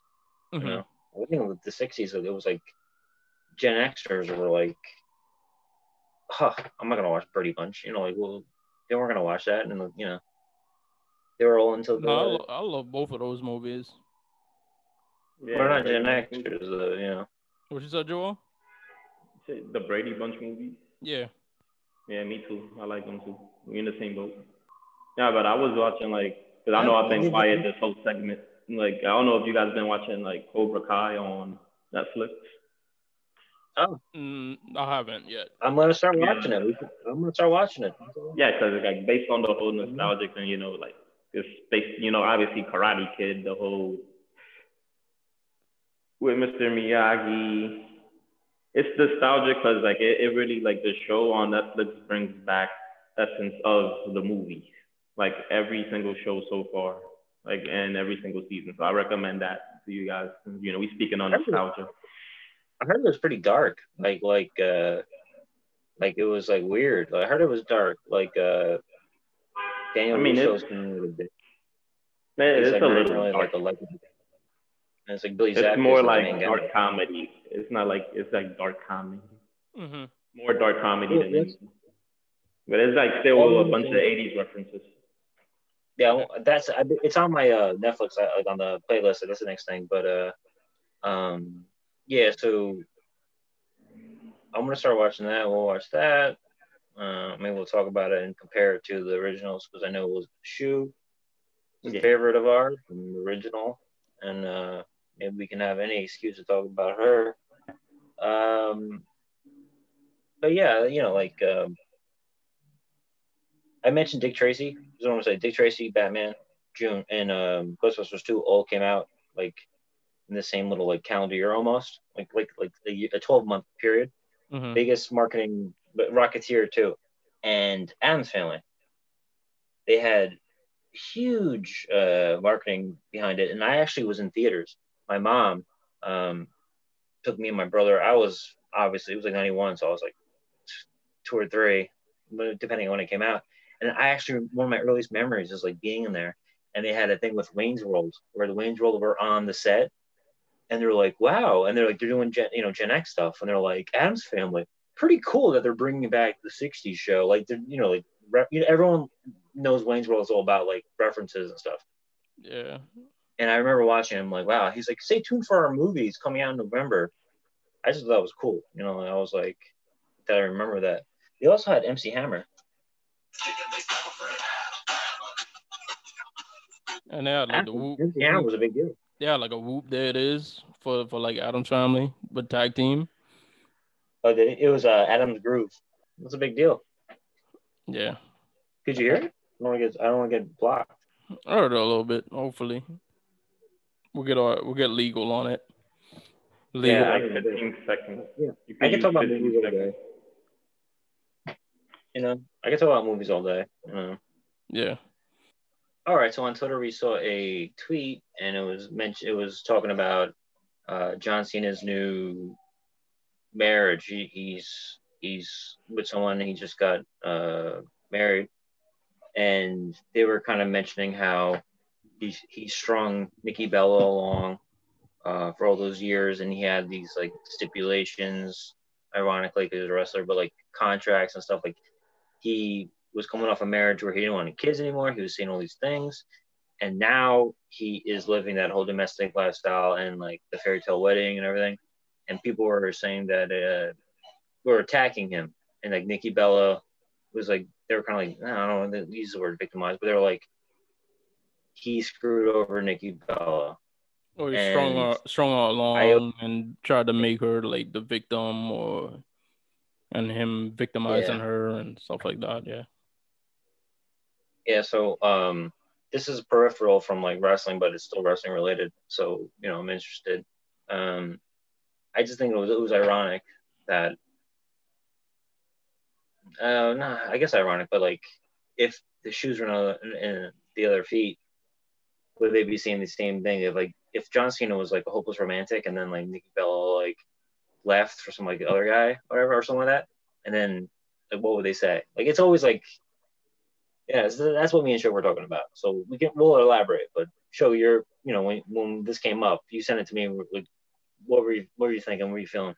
All right, so it came across my timeline. Somebody had like responded to this tweet. I'm not gonna say the person's name, but she said, John Cena getting married 2 years after telling Nikki he didn't want to remarry, and then changing his mind and have kids is ... very on brand for men. LOL.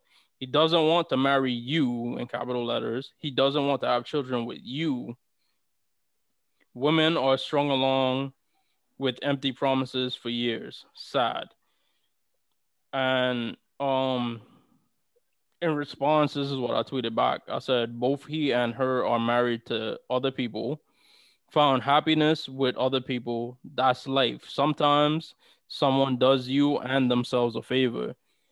By that, I mean, like, I'll always rationalize things, like, especially when, like, things with me and, like, me and a girl don't work out, whether it be on my end or whether it be on their end, is that sometimes some people do you the biggest favors in the worst ways.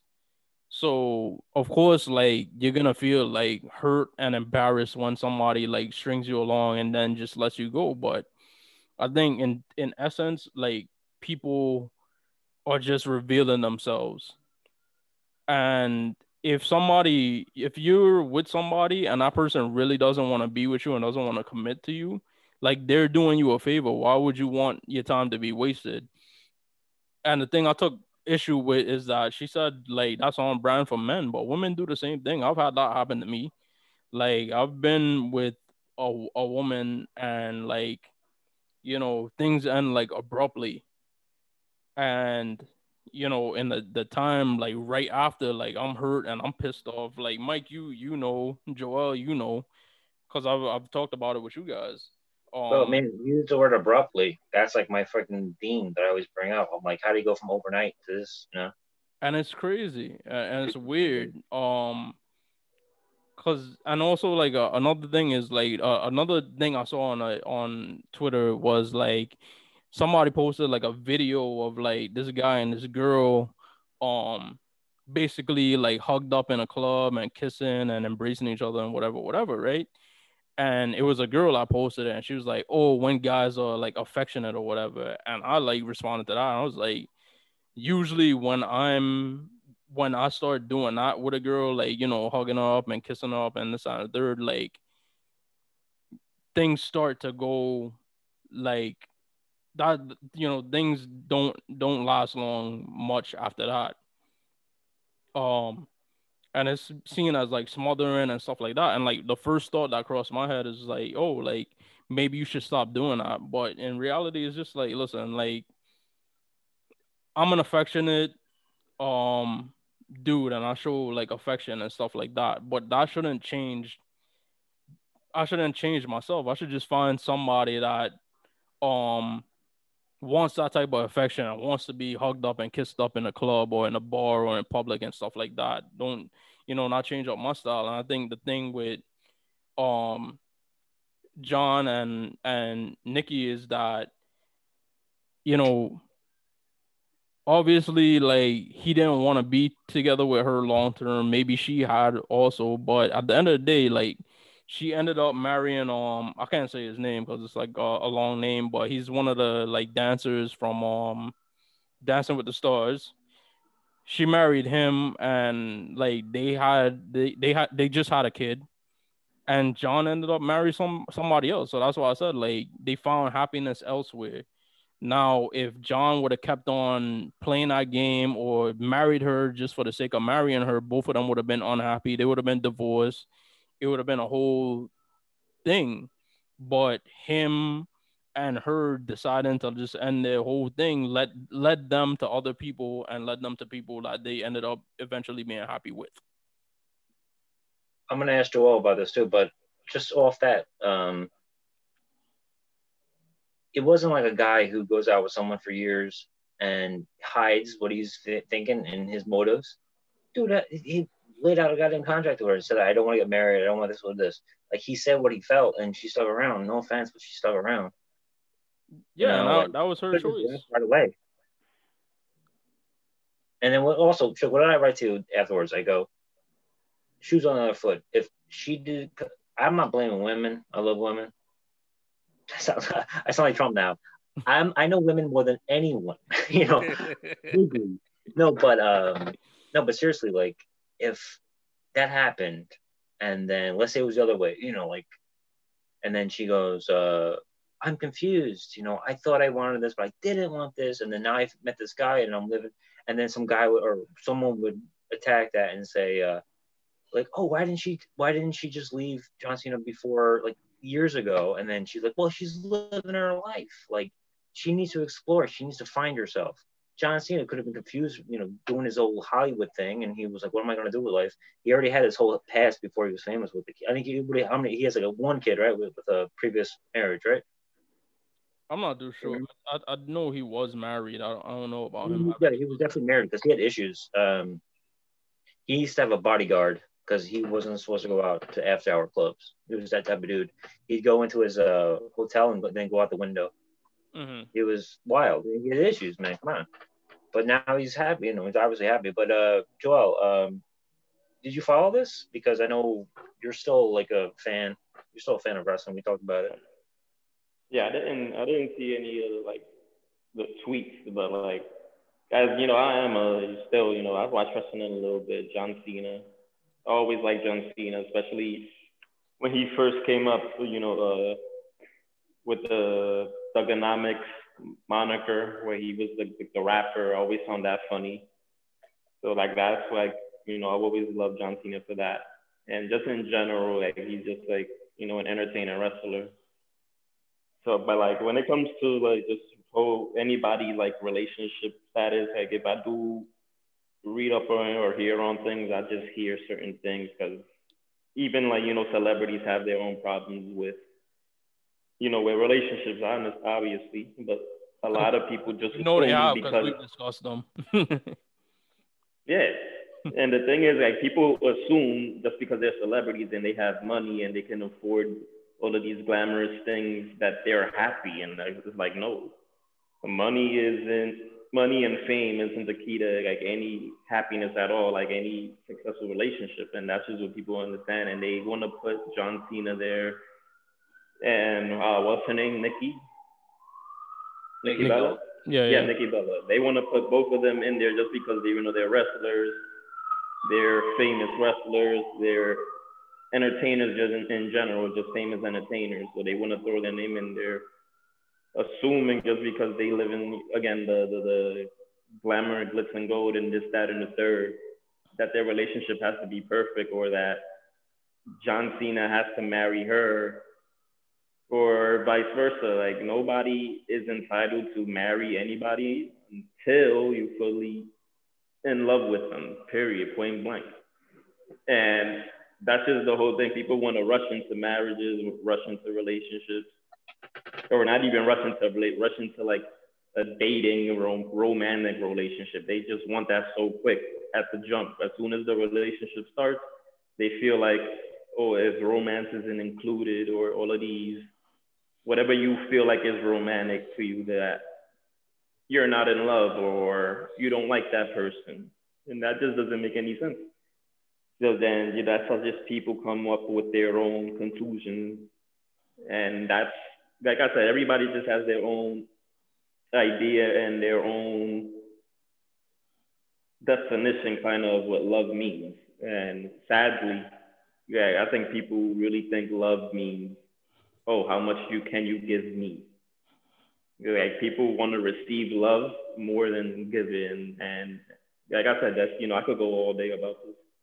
But going, just to speaking on John Cena and Nikki Bella, like I said, they're entertainers. They probably, they was too busy to love each other. They or whatever the case might be. Like, they don't have to marry each other right away. They don't have to. It's not John Cena's fault. It's not Nikki's fault. Nobody's fault.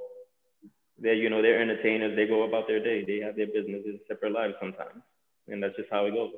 Yeah, and I think like the thing too is like some people always think like a relationship is like malleable. It's just something you could like mold and make into the way you want it to be. Like if you find somebody, like you can make that person into the person you want to be, and it's like point blank shit don't work like that. Like it's always gonna be somebody that's like 1 foot in and 1 foot out, and you just gotta find that person that's both feet in. But the thing about John Cena and Nikki Bella, that I thought about or I expressed to Mike when we were discussing it is that,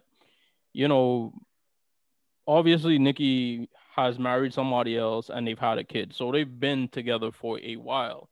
And John Cena, like he just married this lady like a few days ago, recently.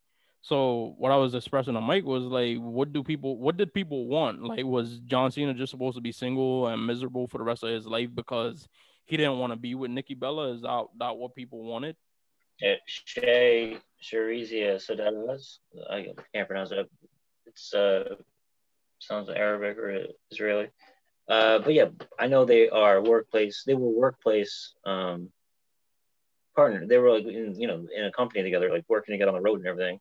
And could you call that a relationship from convenience? That's very commonplace, even in everyday people's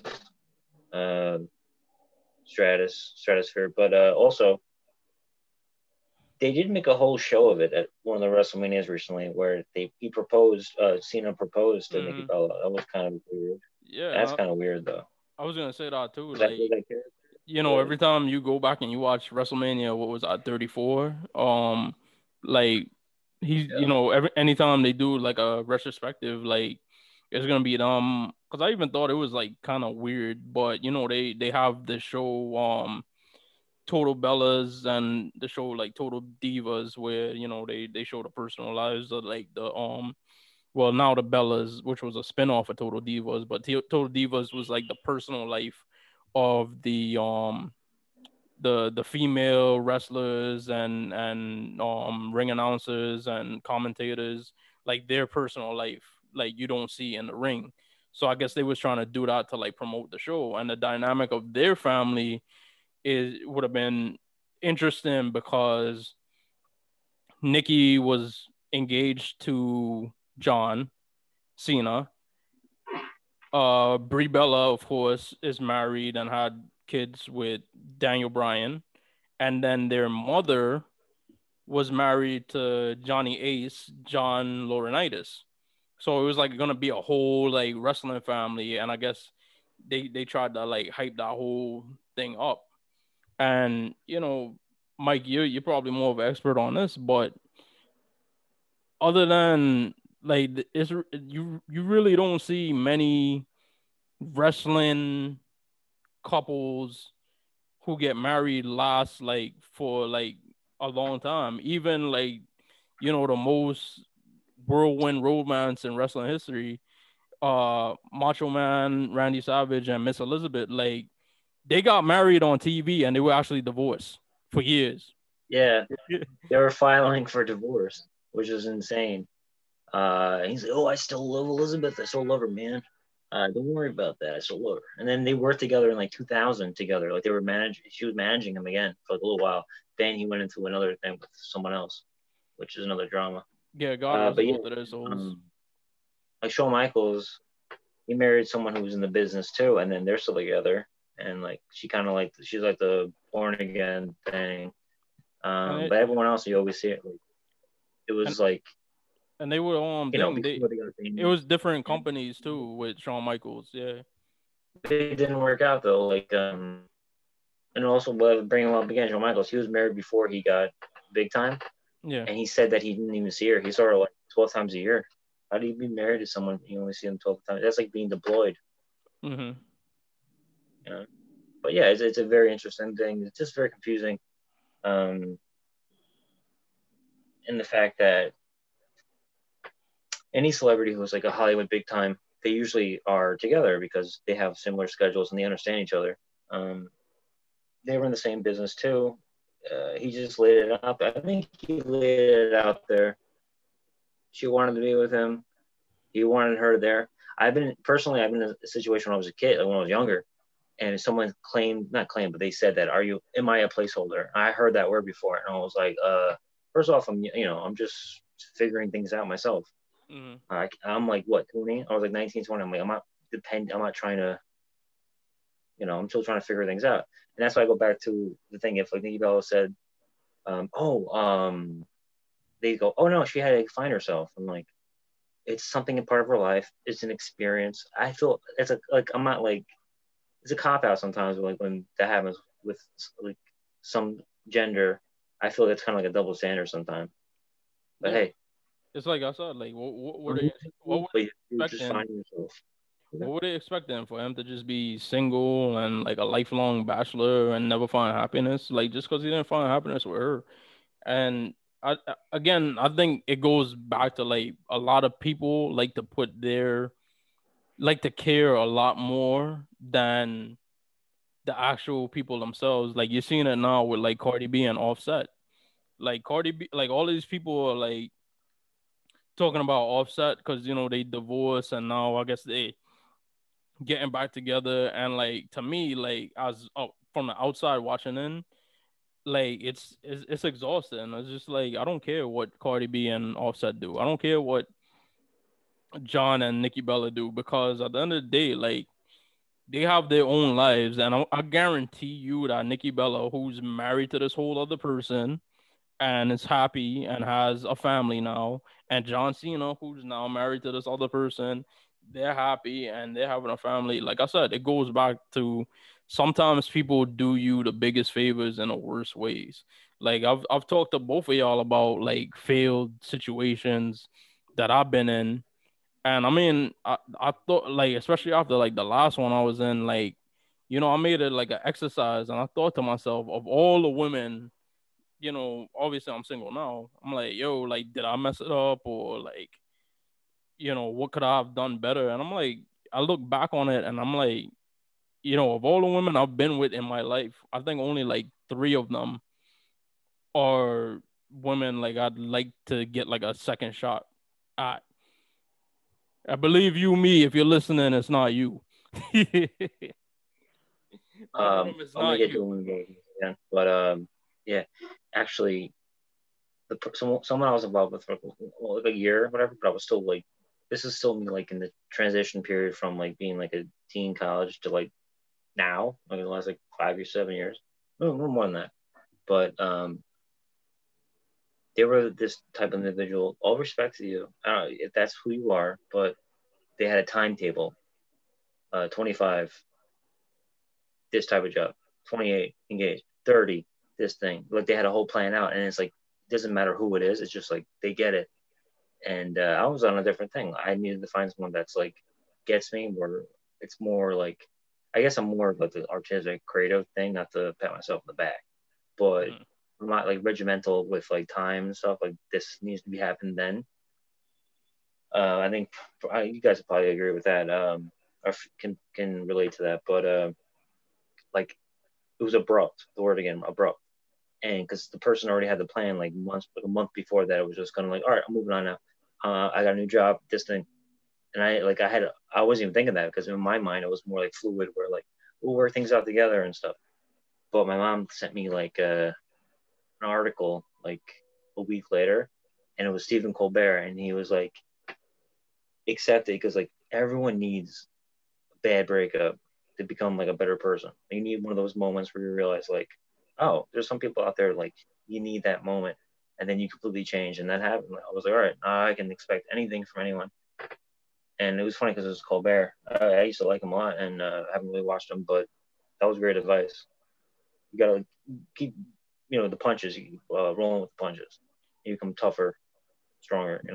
Yeah, and like the thing a lot of people like say to me is like, oh, like I'm picky, and my mother and my stepdad, they always have this saying like, it was like you're gonna pick until you pick shit. But my thing is like, I want to pick. I want to like. I might be picky, but I want to just like. I want to choose, and I want to choose right the first time because I feel like you save yourself a lot more pain down the road if you find somebody that's that meets like a lot of your like matches a lot of the things you want in a person, and both of y'all on like the same wavelength. And I mean, like I say, like relationships and stuff like that aren't malleable. You can't just make them into what you want. But sometimes sometimes you could compromise and find some kind of like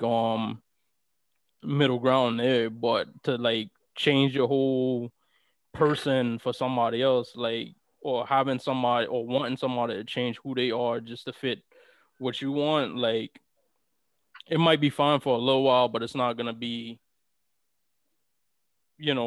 feasible later on. And then that's when, especially if like you get married and then you have kids, and now like other people are involved, you have to start thinking about them. And then with marriage, it's like, all right, now we talk about Dr. Dre and his wife. It's like now like it's becoming expensive, so it's a thing. But Joel, you case in point, Uncle Fester and Debbie. Okay. Yeah. Sorry, Joel. Nah, that's cool. Like I said, like this is why like this whole relationship thing too. Like I always preach before even trying to get into a damn relationship. Like seriously, if you do not know how to do anything for yourself first, I don't think you need to go try to find somebody to help fill that void. Because I think that's like a lot of people try to date that way too. Like they just want to complete a void. Mm-hmm. Like, you have to figure that out yourself. Like for real. Like whatever you gotta do. Like, and I'm real big on mental health. Like whatever it is you gotta do to like find a void for yourself first before trying to find that in someone else. Then I don't know. Like I'm not no obviously a psychologist, but like that's just how I know how I cope with myself. Like I don't ever like any relationship I ever got into, I never got into to fill a void. Like I found that on my damn own. Like I might have been miserable, it wasn't happy. I trust and believe. I wish I could have been smashing. I could have been doing all of that. I was in my room lonely. But hey, like I said, like that's just it. I just building my character, like filling that void for myself instead of trying to find a girl to fill that void for me. Because like honestly, that 9 times out of 10, that's probably not gonna work. So the thing is, just try to like find that void for yourself before trying to date somebody, trying to find someone who's gonna fill that void for you. Because you're gonna be really looking and looking and looking and looking and looking. Honestly, like if nobody knows your thoughts better than you. So it's, unless you want to find somebody to tell your thoughts with and all of this, that's cool too. But like all of that is things that you gotta build up for. Like, again, everybody wants the instant gratification as soon as they date. It's like, okay, so it's like a timeline of things. All right, so now we're dating. Okay, so that means sooner or later we gotta talk about marriage. So we gotta talk about the marriage now. Oh, what about kids? Oh, now we want kids before marriage. Marriage before kids. Which one is it? Because you know what I mean. Because me personally, I don't give a damn. Like if I have kids with you before marriage, that's not gonna change anything. If I marry you before we have kids, it's not gonna change anything. Like, but some people really see that as a big ass difference. Like, oh no, I want kids first before the ring, or I want the ring first, and that causes a problem in relationships. Honestly, maybe not, it doesn't have to be a breakup. It doesn't have to be, malicious. There's always, going to be problems in relationships. Just work it out. But it can't be something that you were thinking of. Like, you can't have somebody fill that void. Like I keep saying. Mm-hmm. Yeah, you mentioned the build character. That's actually something from the article I mentioned with Colbert. He goes, "Oh, builds character." He said like tongue in cheek, but I always say that too. Like, I'm glad I went through all that shit.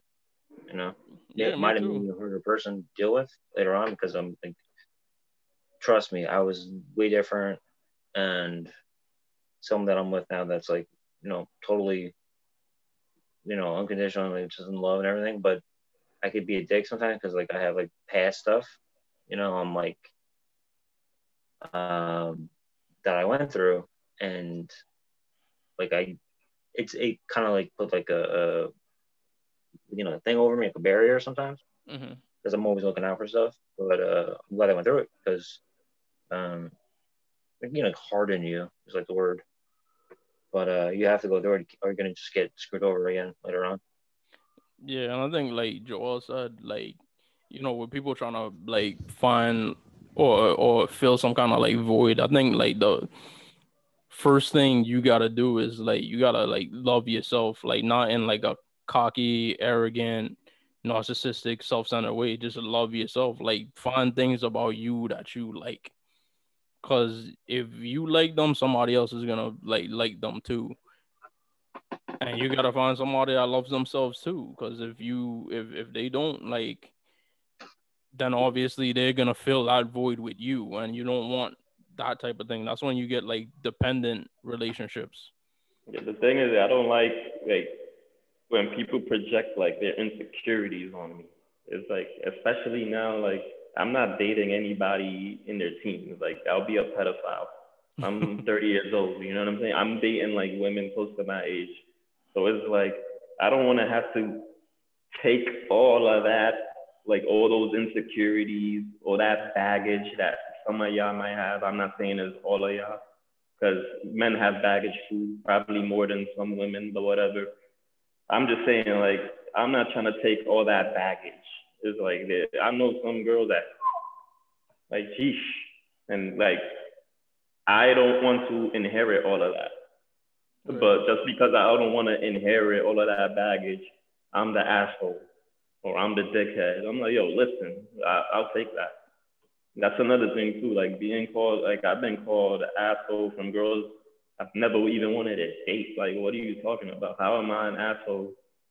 And like, I show no indication of liking you or anything. And that's another thing too that annoys me too. Like, I've been in situations where it's like I was in assumed relationships. Like, I didn't even know I was dating some girls I was dating. I'm like, what? Like, when? All I said was hi. Or the most we said is hi and bye, and like, how you doing? But you know what I mean? But like I said, that's why I don't like insecurities. All of that is gonna, in turn, like you're gonna see the other person as the bad guy if you fill with insecurities. Because like that's just my biggest concern is inheriting all of that.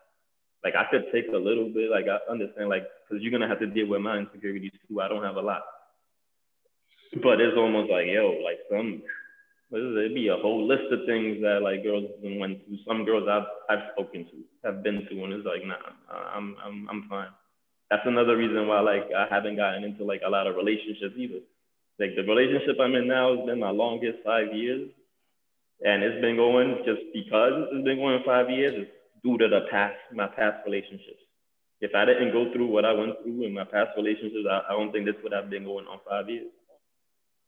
Right. What if like you think it's like the person, and then they have all these insecurities and these unresolved issues, and you help them through it, and you help them, and then they just fucking bail on you, and you're like, then you wasted time. You be in that Nikki Bella thing where like, oh, my best years I wasted, and Yeah, then I could see that. Exactly. you know what I mean?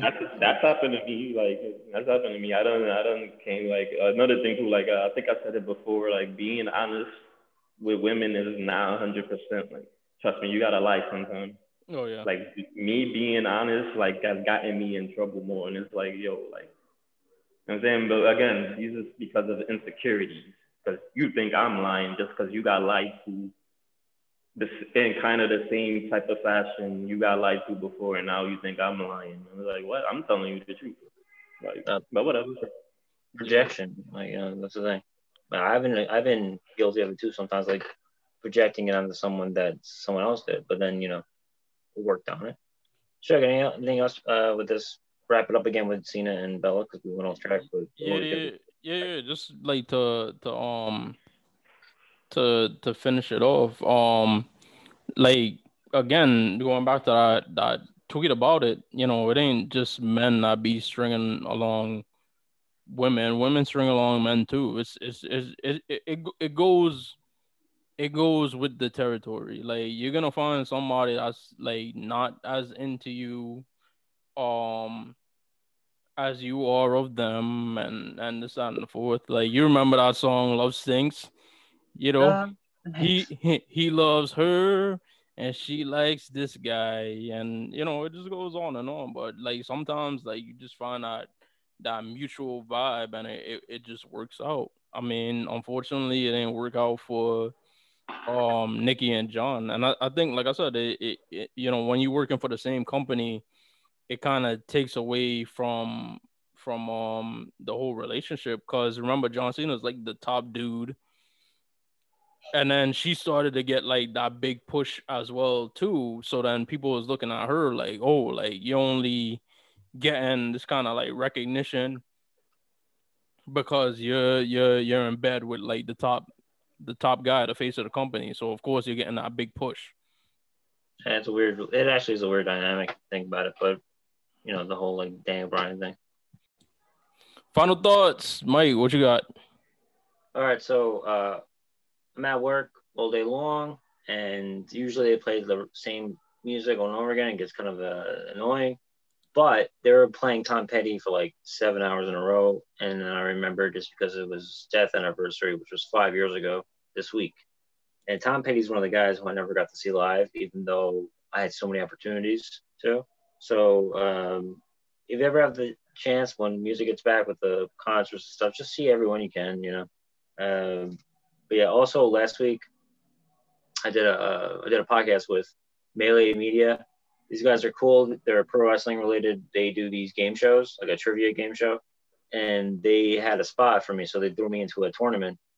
No spoilers, but you might be seeing me around because it's a Rob Robin tournament. So you might see me, maybe not. Maybe I lost. Who knows? Some people are saying I won. Some people saying I lost. We don't know. And also, I want to say that What's the name of technical it? issues. What's the name of it? So Melee Media. Just go to Instagram, Melee Media. Um, from there, they branch out to different things, talk about pop culture, much like us. They said, they love, they listen to our show. They're listening. So I'll send a link. And there's a lot of technical issues. We have a lot of videos coming out. We have the beer reviews out there. We have the Stone Cold Broken Skull IPA. We wanted to kick off with that one, but then our second one we had reviewed Stone IPA, and I checked it out, variety pack. So if you like what you see, go check it out. You can get this for like $2. You get the 6 variety pack in like a supermarket, and it's like $12. You get like 6 of them. Try out different ones. And I respect Shug's opinion because so I think you guys should too. The whole episode, we talked about a lot today. The Bill Burr and Baked Alaska we put together. I think it has a lot to do with social media and like reactionary. Like some people might not even like watched it and they just like are feeding off of other people's tweets and stuff. I think just take it at face value. Bill Burr was doing jokes.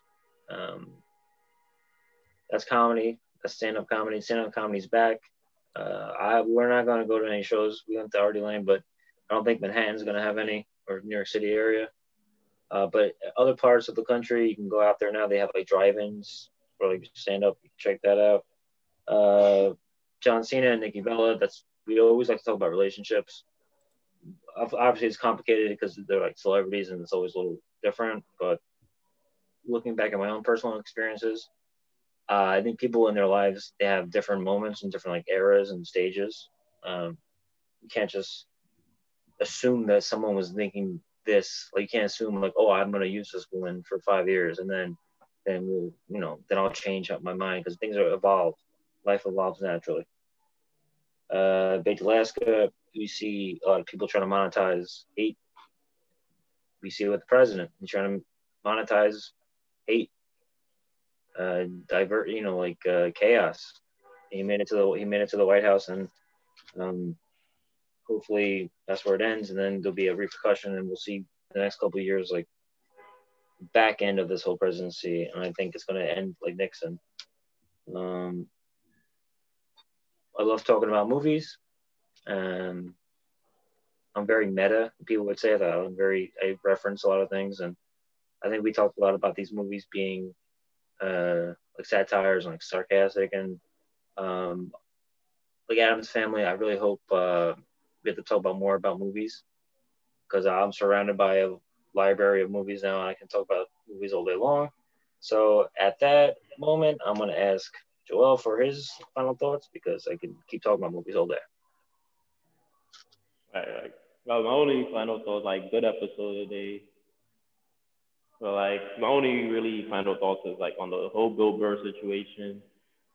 His monologue for SNL and the outrage behind it. Like, I'm gonna start with love. Like, I understand the outrage because especially in the climate we are. But what people need to understand is like certain people actually have been through a situation like that before, not exactly the way, Bill Burr's monologue stated, but people have been in those situations, especially Black and Hispanic males. We've been in situations where we got accused by a white woman for something. And that's just, that's clear cut. Like it hurts for you to hear it, but imagine how it hurts for, Black and Hispanic males to actually go through it. It hurts even way more. So that's like I said, the outrage, especially in today's climate, is understandable, but like this has been happening and it's probably still gonna happen to Black and Hispanic males for the longest, honestly. Because like I said, again, me and you, Suge, we've been in a situation like that, or at a bar. So that's really like my only final thoughts. Yeah. So today we got like a good variety of different topics. Hopefully everybody stuck along and listened to everything. I know it's couple like almost just days away from the election. So I know the last couple episodes have been very politics heavy, and I know like earlier in the show we talked about the town halls and stuff. But see, that's a situation there where like, we wanted to keep that nice and like concise. So like, this episode could kind of be a break, not just for, the audience listening to this, but also for us on the whole politics side of things. So please use this episode as that. I'm gonna talk about Bill Burr and Baked America Bake Alaska together because they kind of go hand in hand. I think the theme that I took away from it was basically like white privilege, where in Bill Burr, or like in Bake Alaska, he basically as a white man tried to like exercise his privilege in that store by not wearing a mask, even though the store required you to wear a mask, and then in turn try to make himself look like he's being oppressed and like he was in distress and stuff like that. And then going back to what Bill Burr said about like white women, and even what he said about masks and stuff, like, listen, he said it in his thing. He was like, like, now we gotta listen to all of those people who we used to cheat off of in high school, because obviously they're the smart ones. If you think they were smart enough to cheat off their tests, like, they're obviously smart enough to have the research and the know all. I say, like, we're supposed to take these steps, wearing your mask, maintaining 6 feet distance, social distancing, and stuff like that.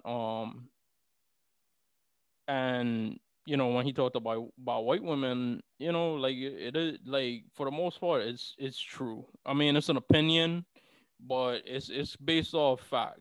A lot of women, white women in general, have benefited off of a lot of oppression that white supremacy has brought on the world from a global scale. So now for them to be kind of hijacking like these movements, or like this woke movement from actual marginalized people, they should be open to that type of criticism. Like, don't run away from it. And I always, like, me personally, like, I try to stay away from telling people what to be offended by and what you shouldn't be offended by, because different strokes for different folks. But as one of the people, like, I feel like our whole, like, our plight is being kind of like overshadowed by the white women, or been hijacked by the white women. I feel freely in saying that, like, yeah, like, a lot of the things he said, like, they're true. um Even going back to when we talked about Russell Simmons, and I forgot the name of the documentary when we discussed it, but The Record or something? off the record, Yeah. we, like, black women, a lot of the things like these white women are like complaining, or being done to these white women, like, they're being done to women of color, and um it's not being publicized as much because they're not white. um So that's what I took from those two segments. I always love talking nostalgia, man. Is it like a lot of these things? It just comes from me and the boys here, like, talking, like, off of this show, and we talk about it a little bit, and we get the ideas from that. So all of those old all those movies from the 90s that we were young kids and we used to enjoy watching as kids, and we still enjoy watching as adults, like that Adam's Family Values. I feel like that's my movie that I quote the most, man, and I love it. I love every bit of it, man. I love Christopher Lloyd, uh Christina Ricci. I love Joan Cusack as Debbie, and Angelica Houston as Morticia, and of course the great, God rest his soul, Raul Julia. He was so damn awesome as Gomez Adam. Like, he brought that role to life, and I always enjoy watching it with him. And his life tragically was cut short not too long after that movie was made. But it's cool, man, because I watched that.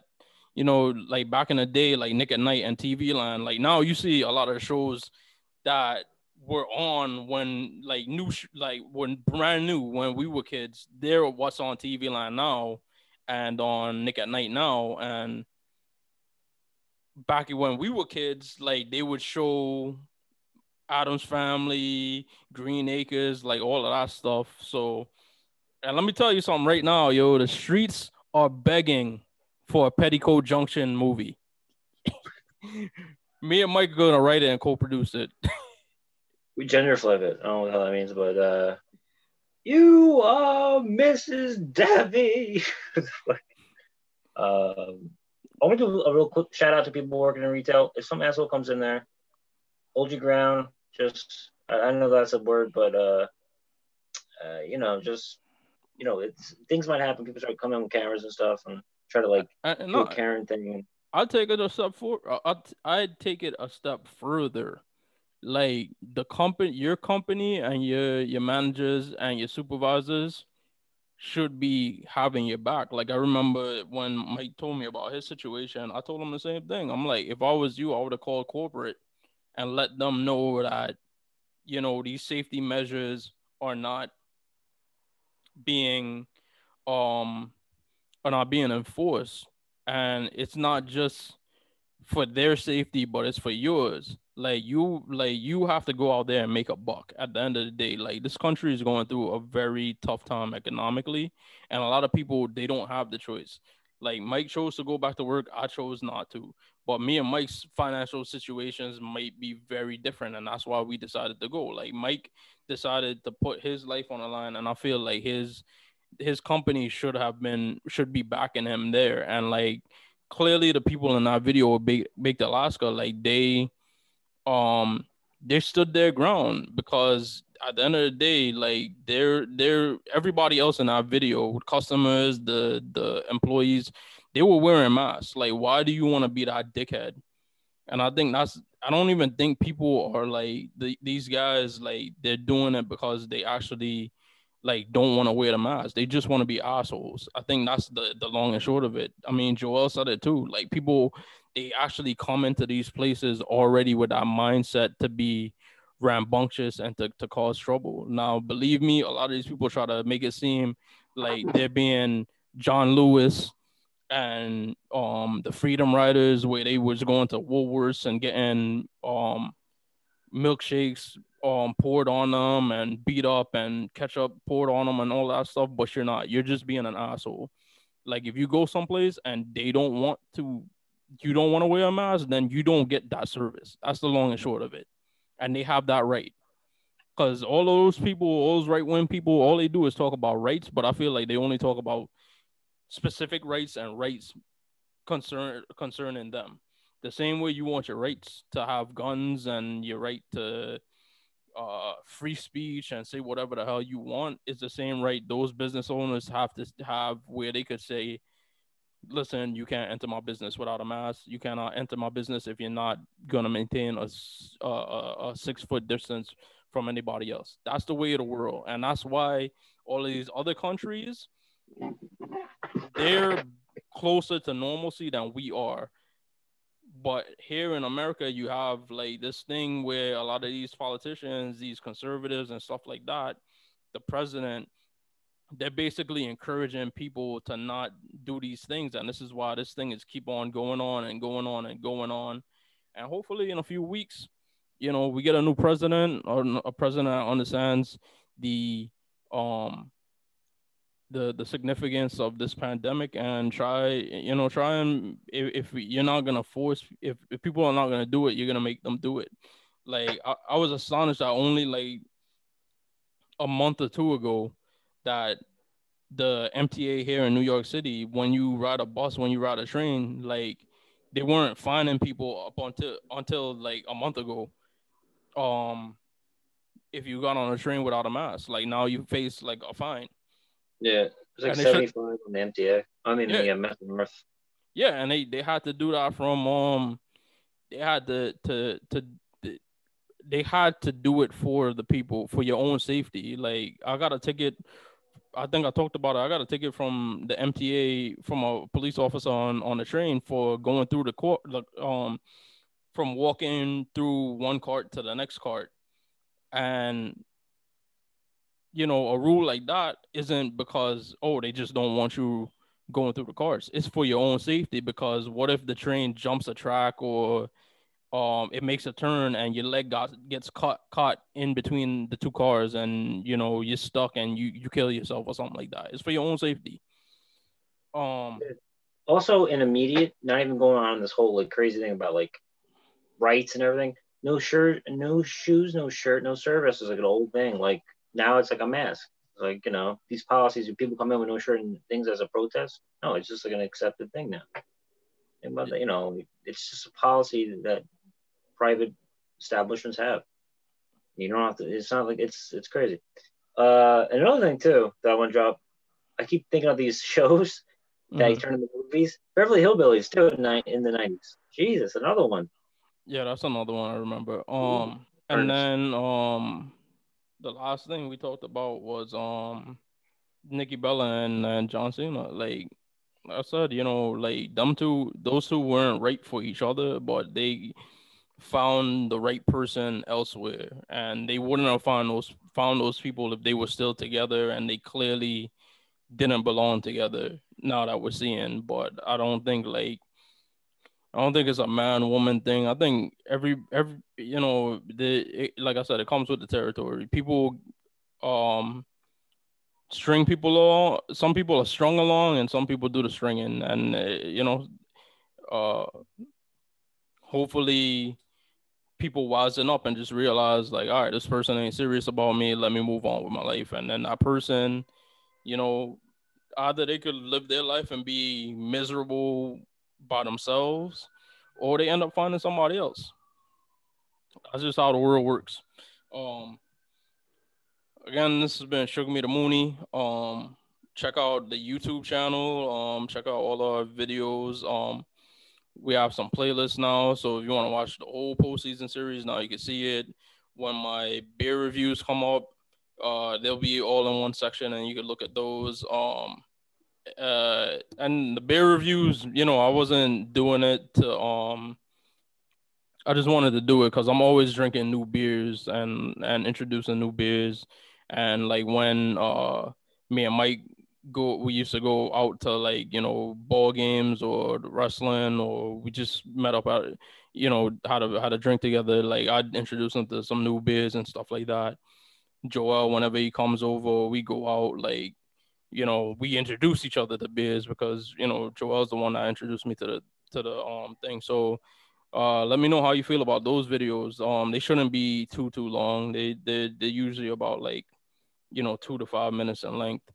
But this has been episode 23 of Sugar Me the Mooney. And for Joel and Mike, I'm Suge. Suge Me the Mooney. Oh, let me take it over. Suge Me the Mooney. Suge Me the Mooney. Suge Me the Mooney. Tom Cruise. There we go.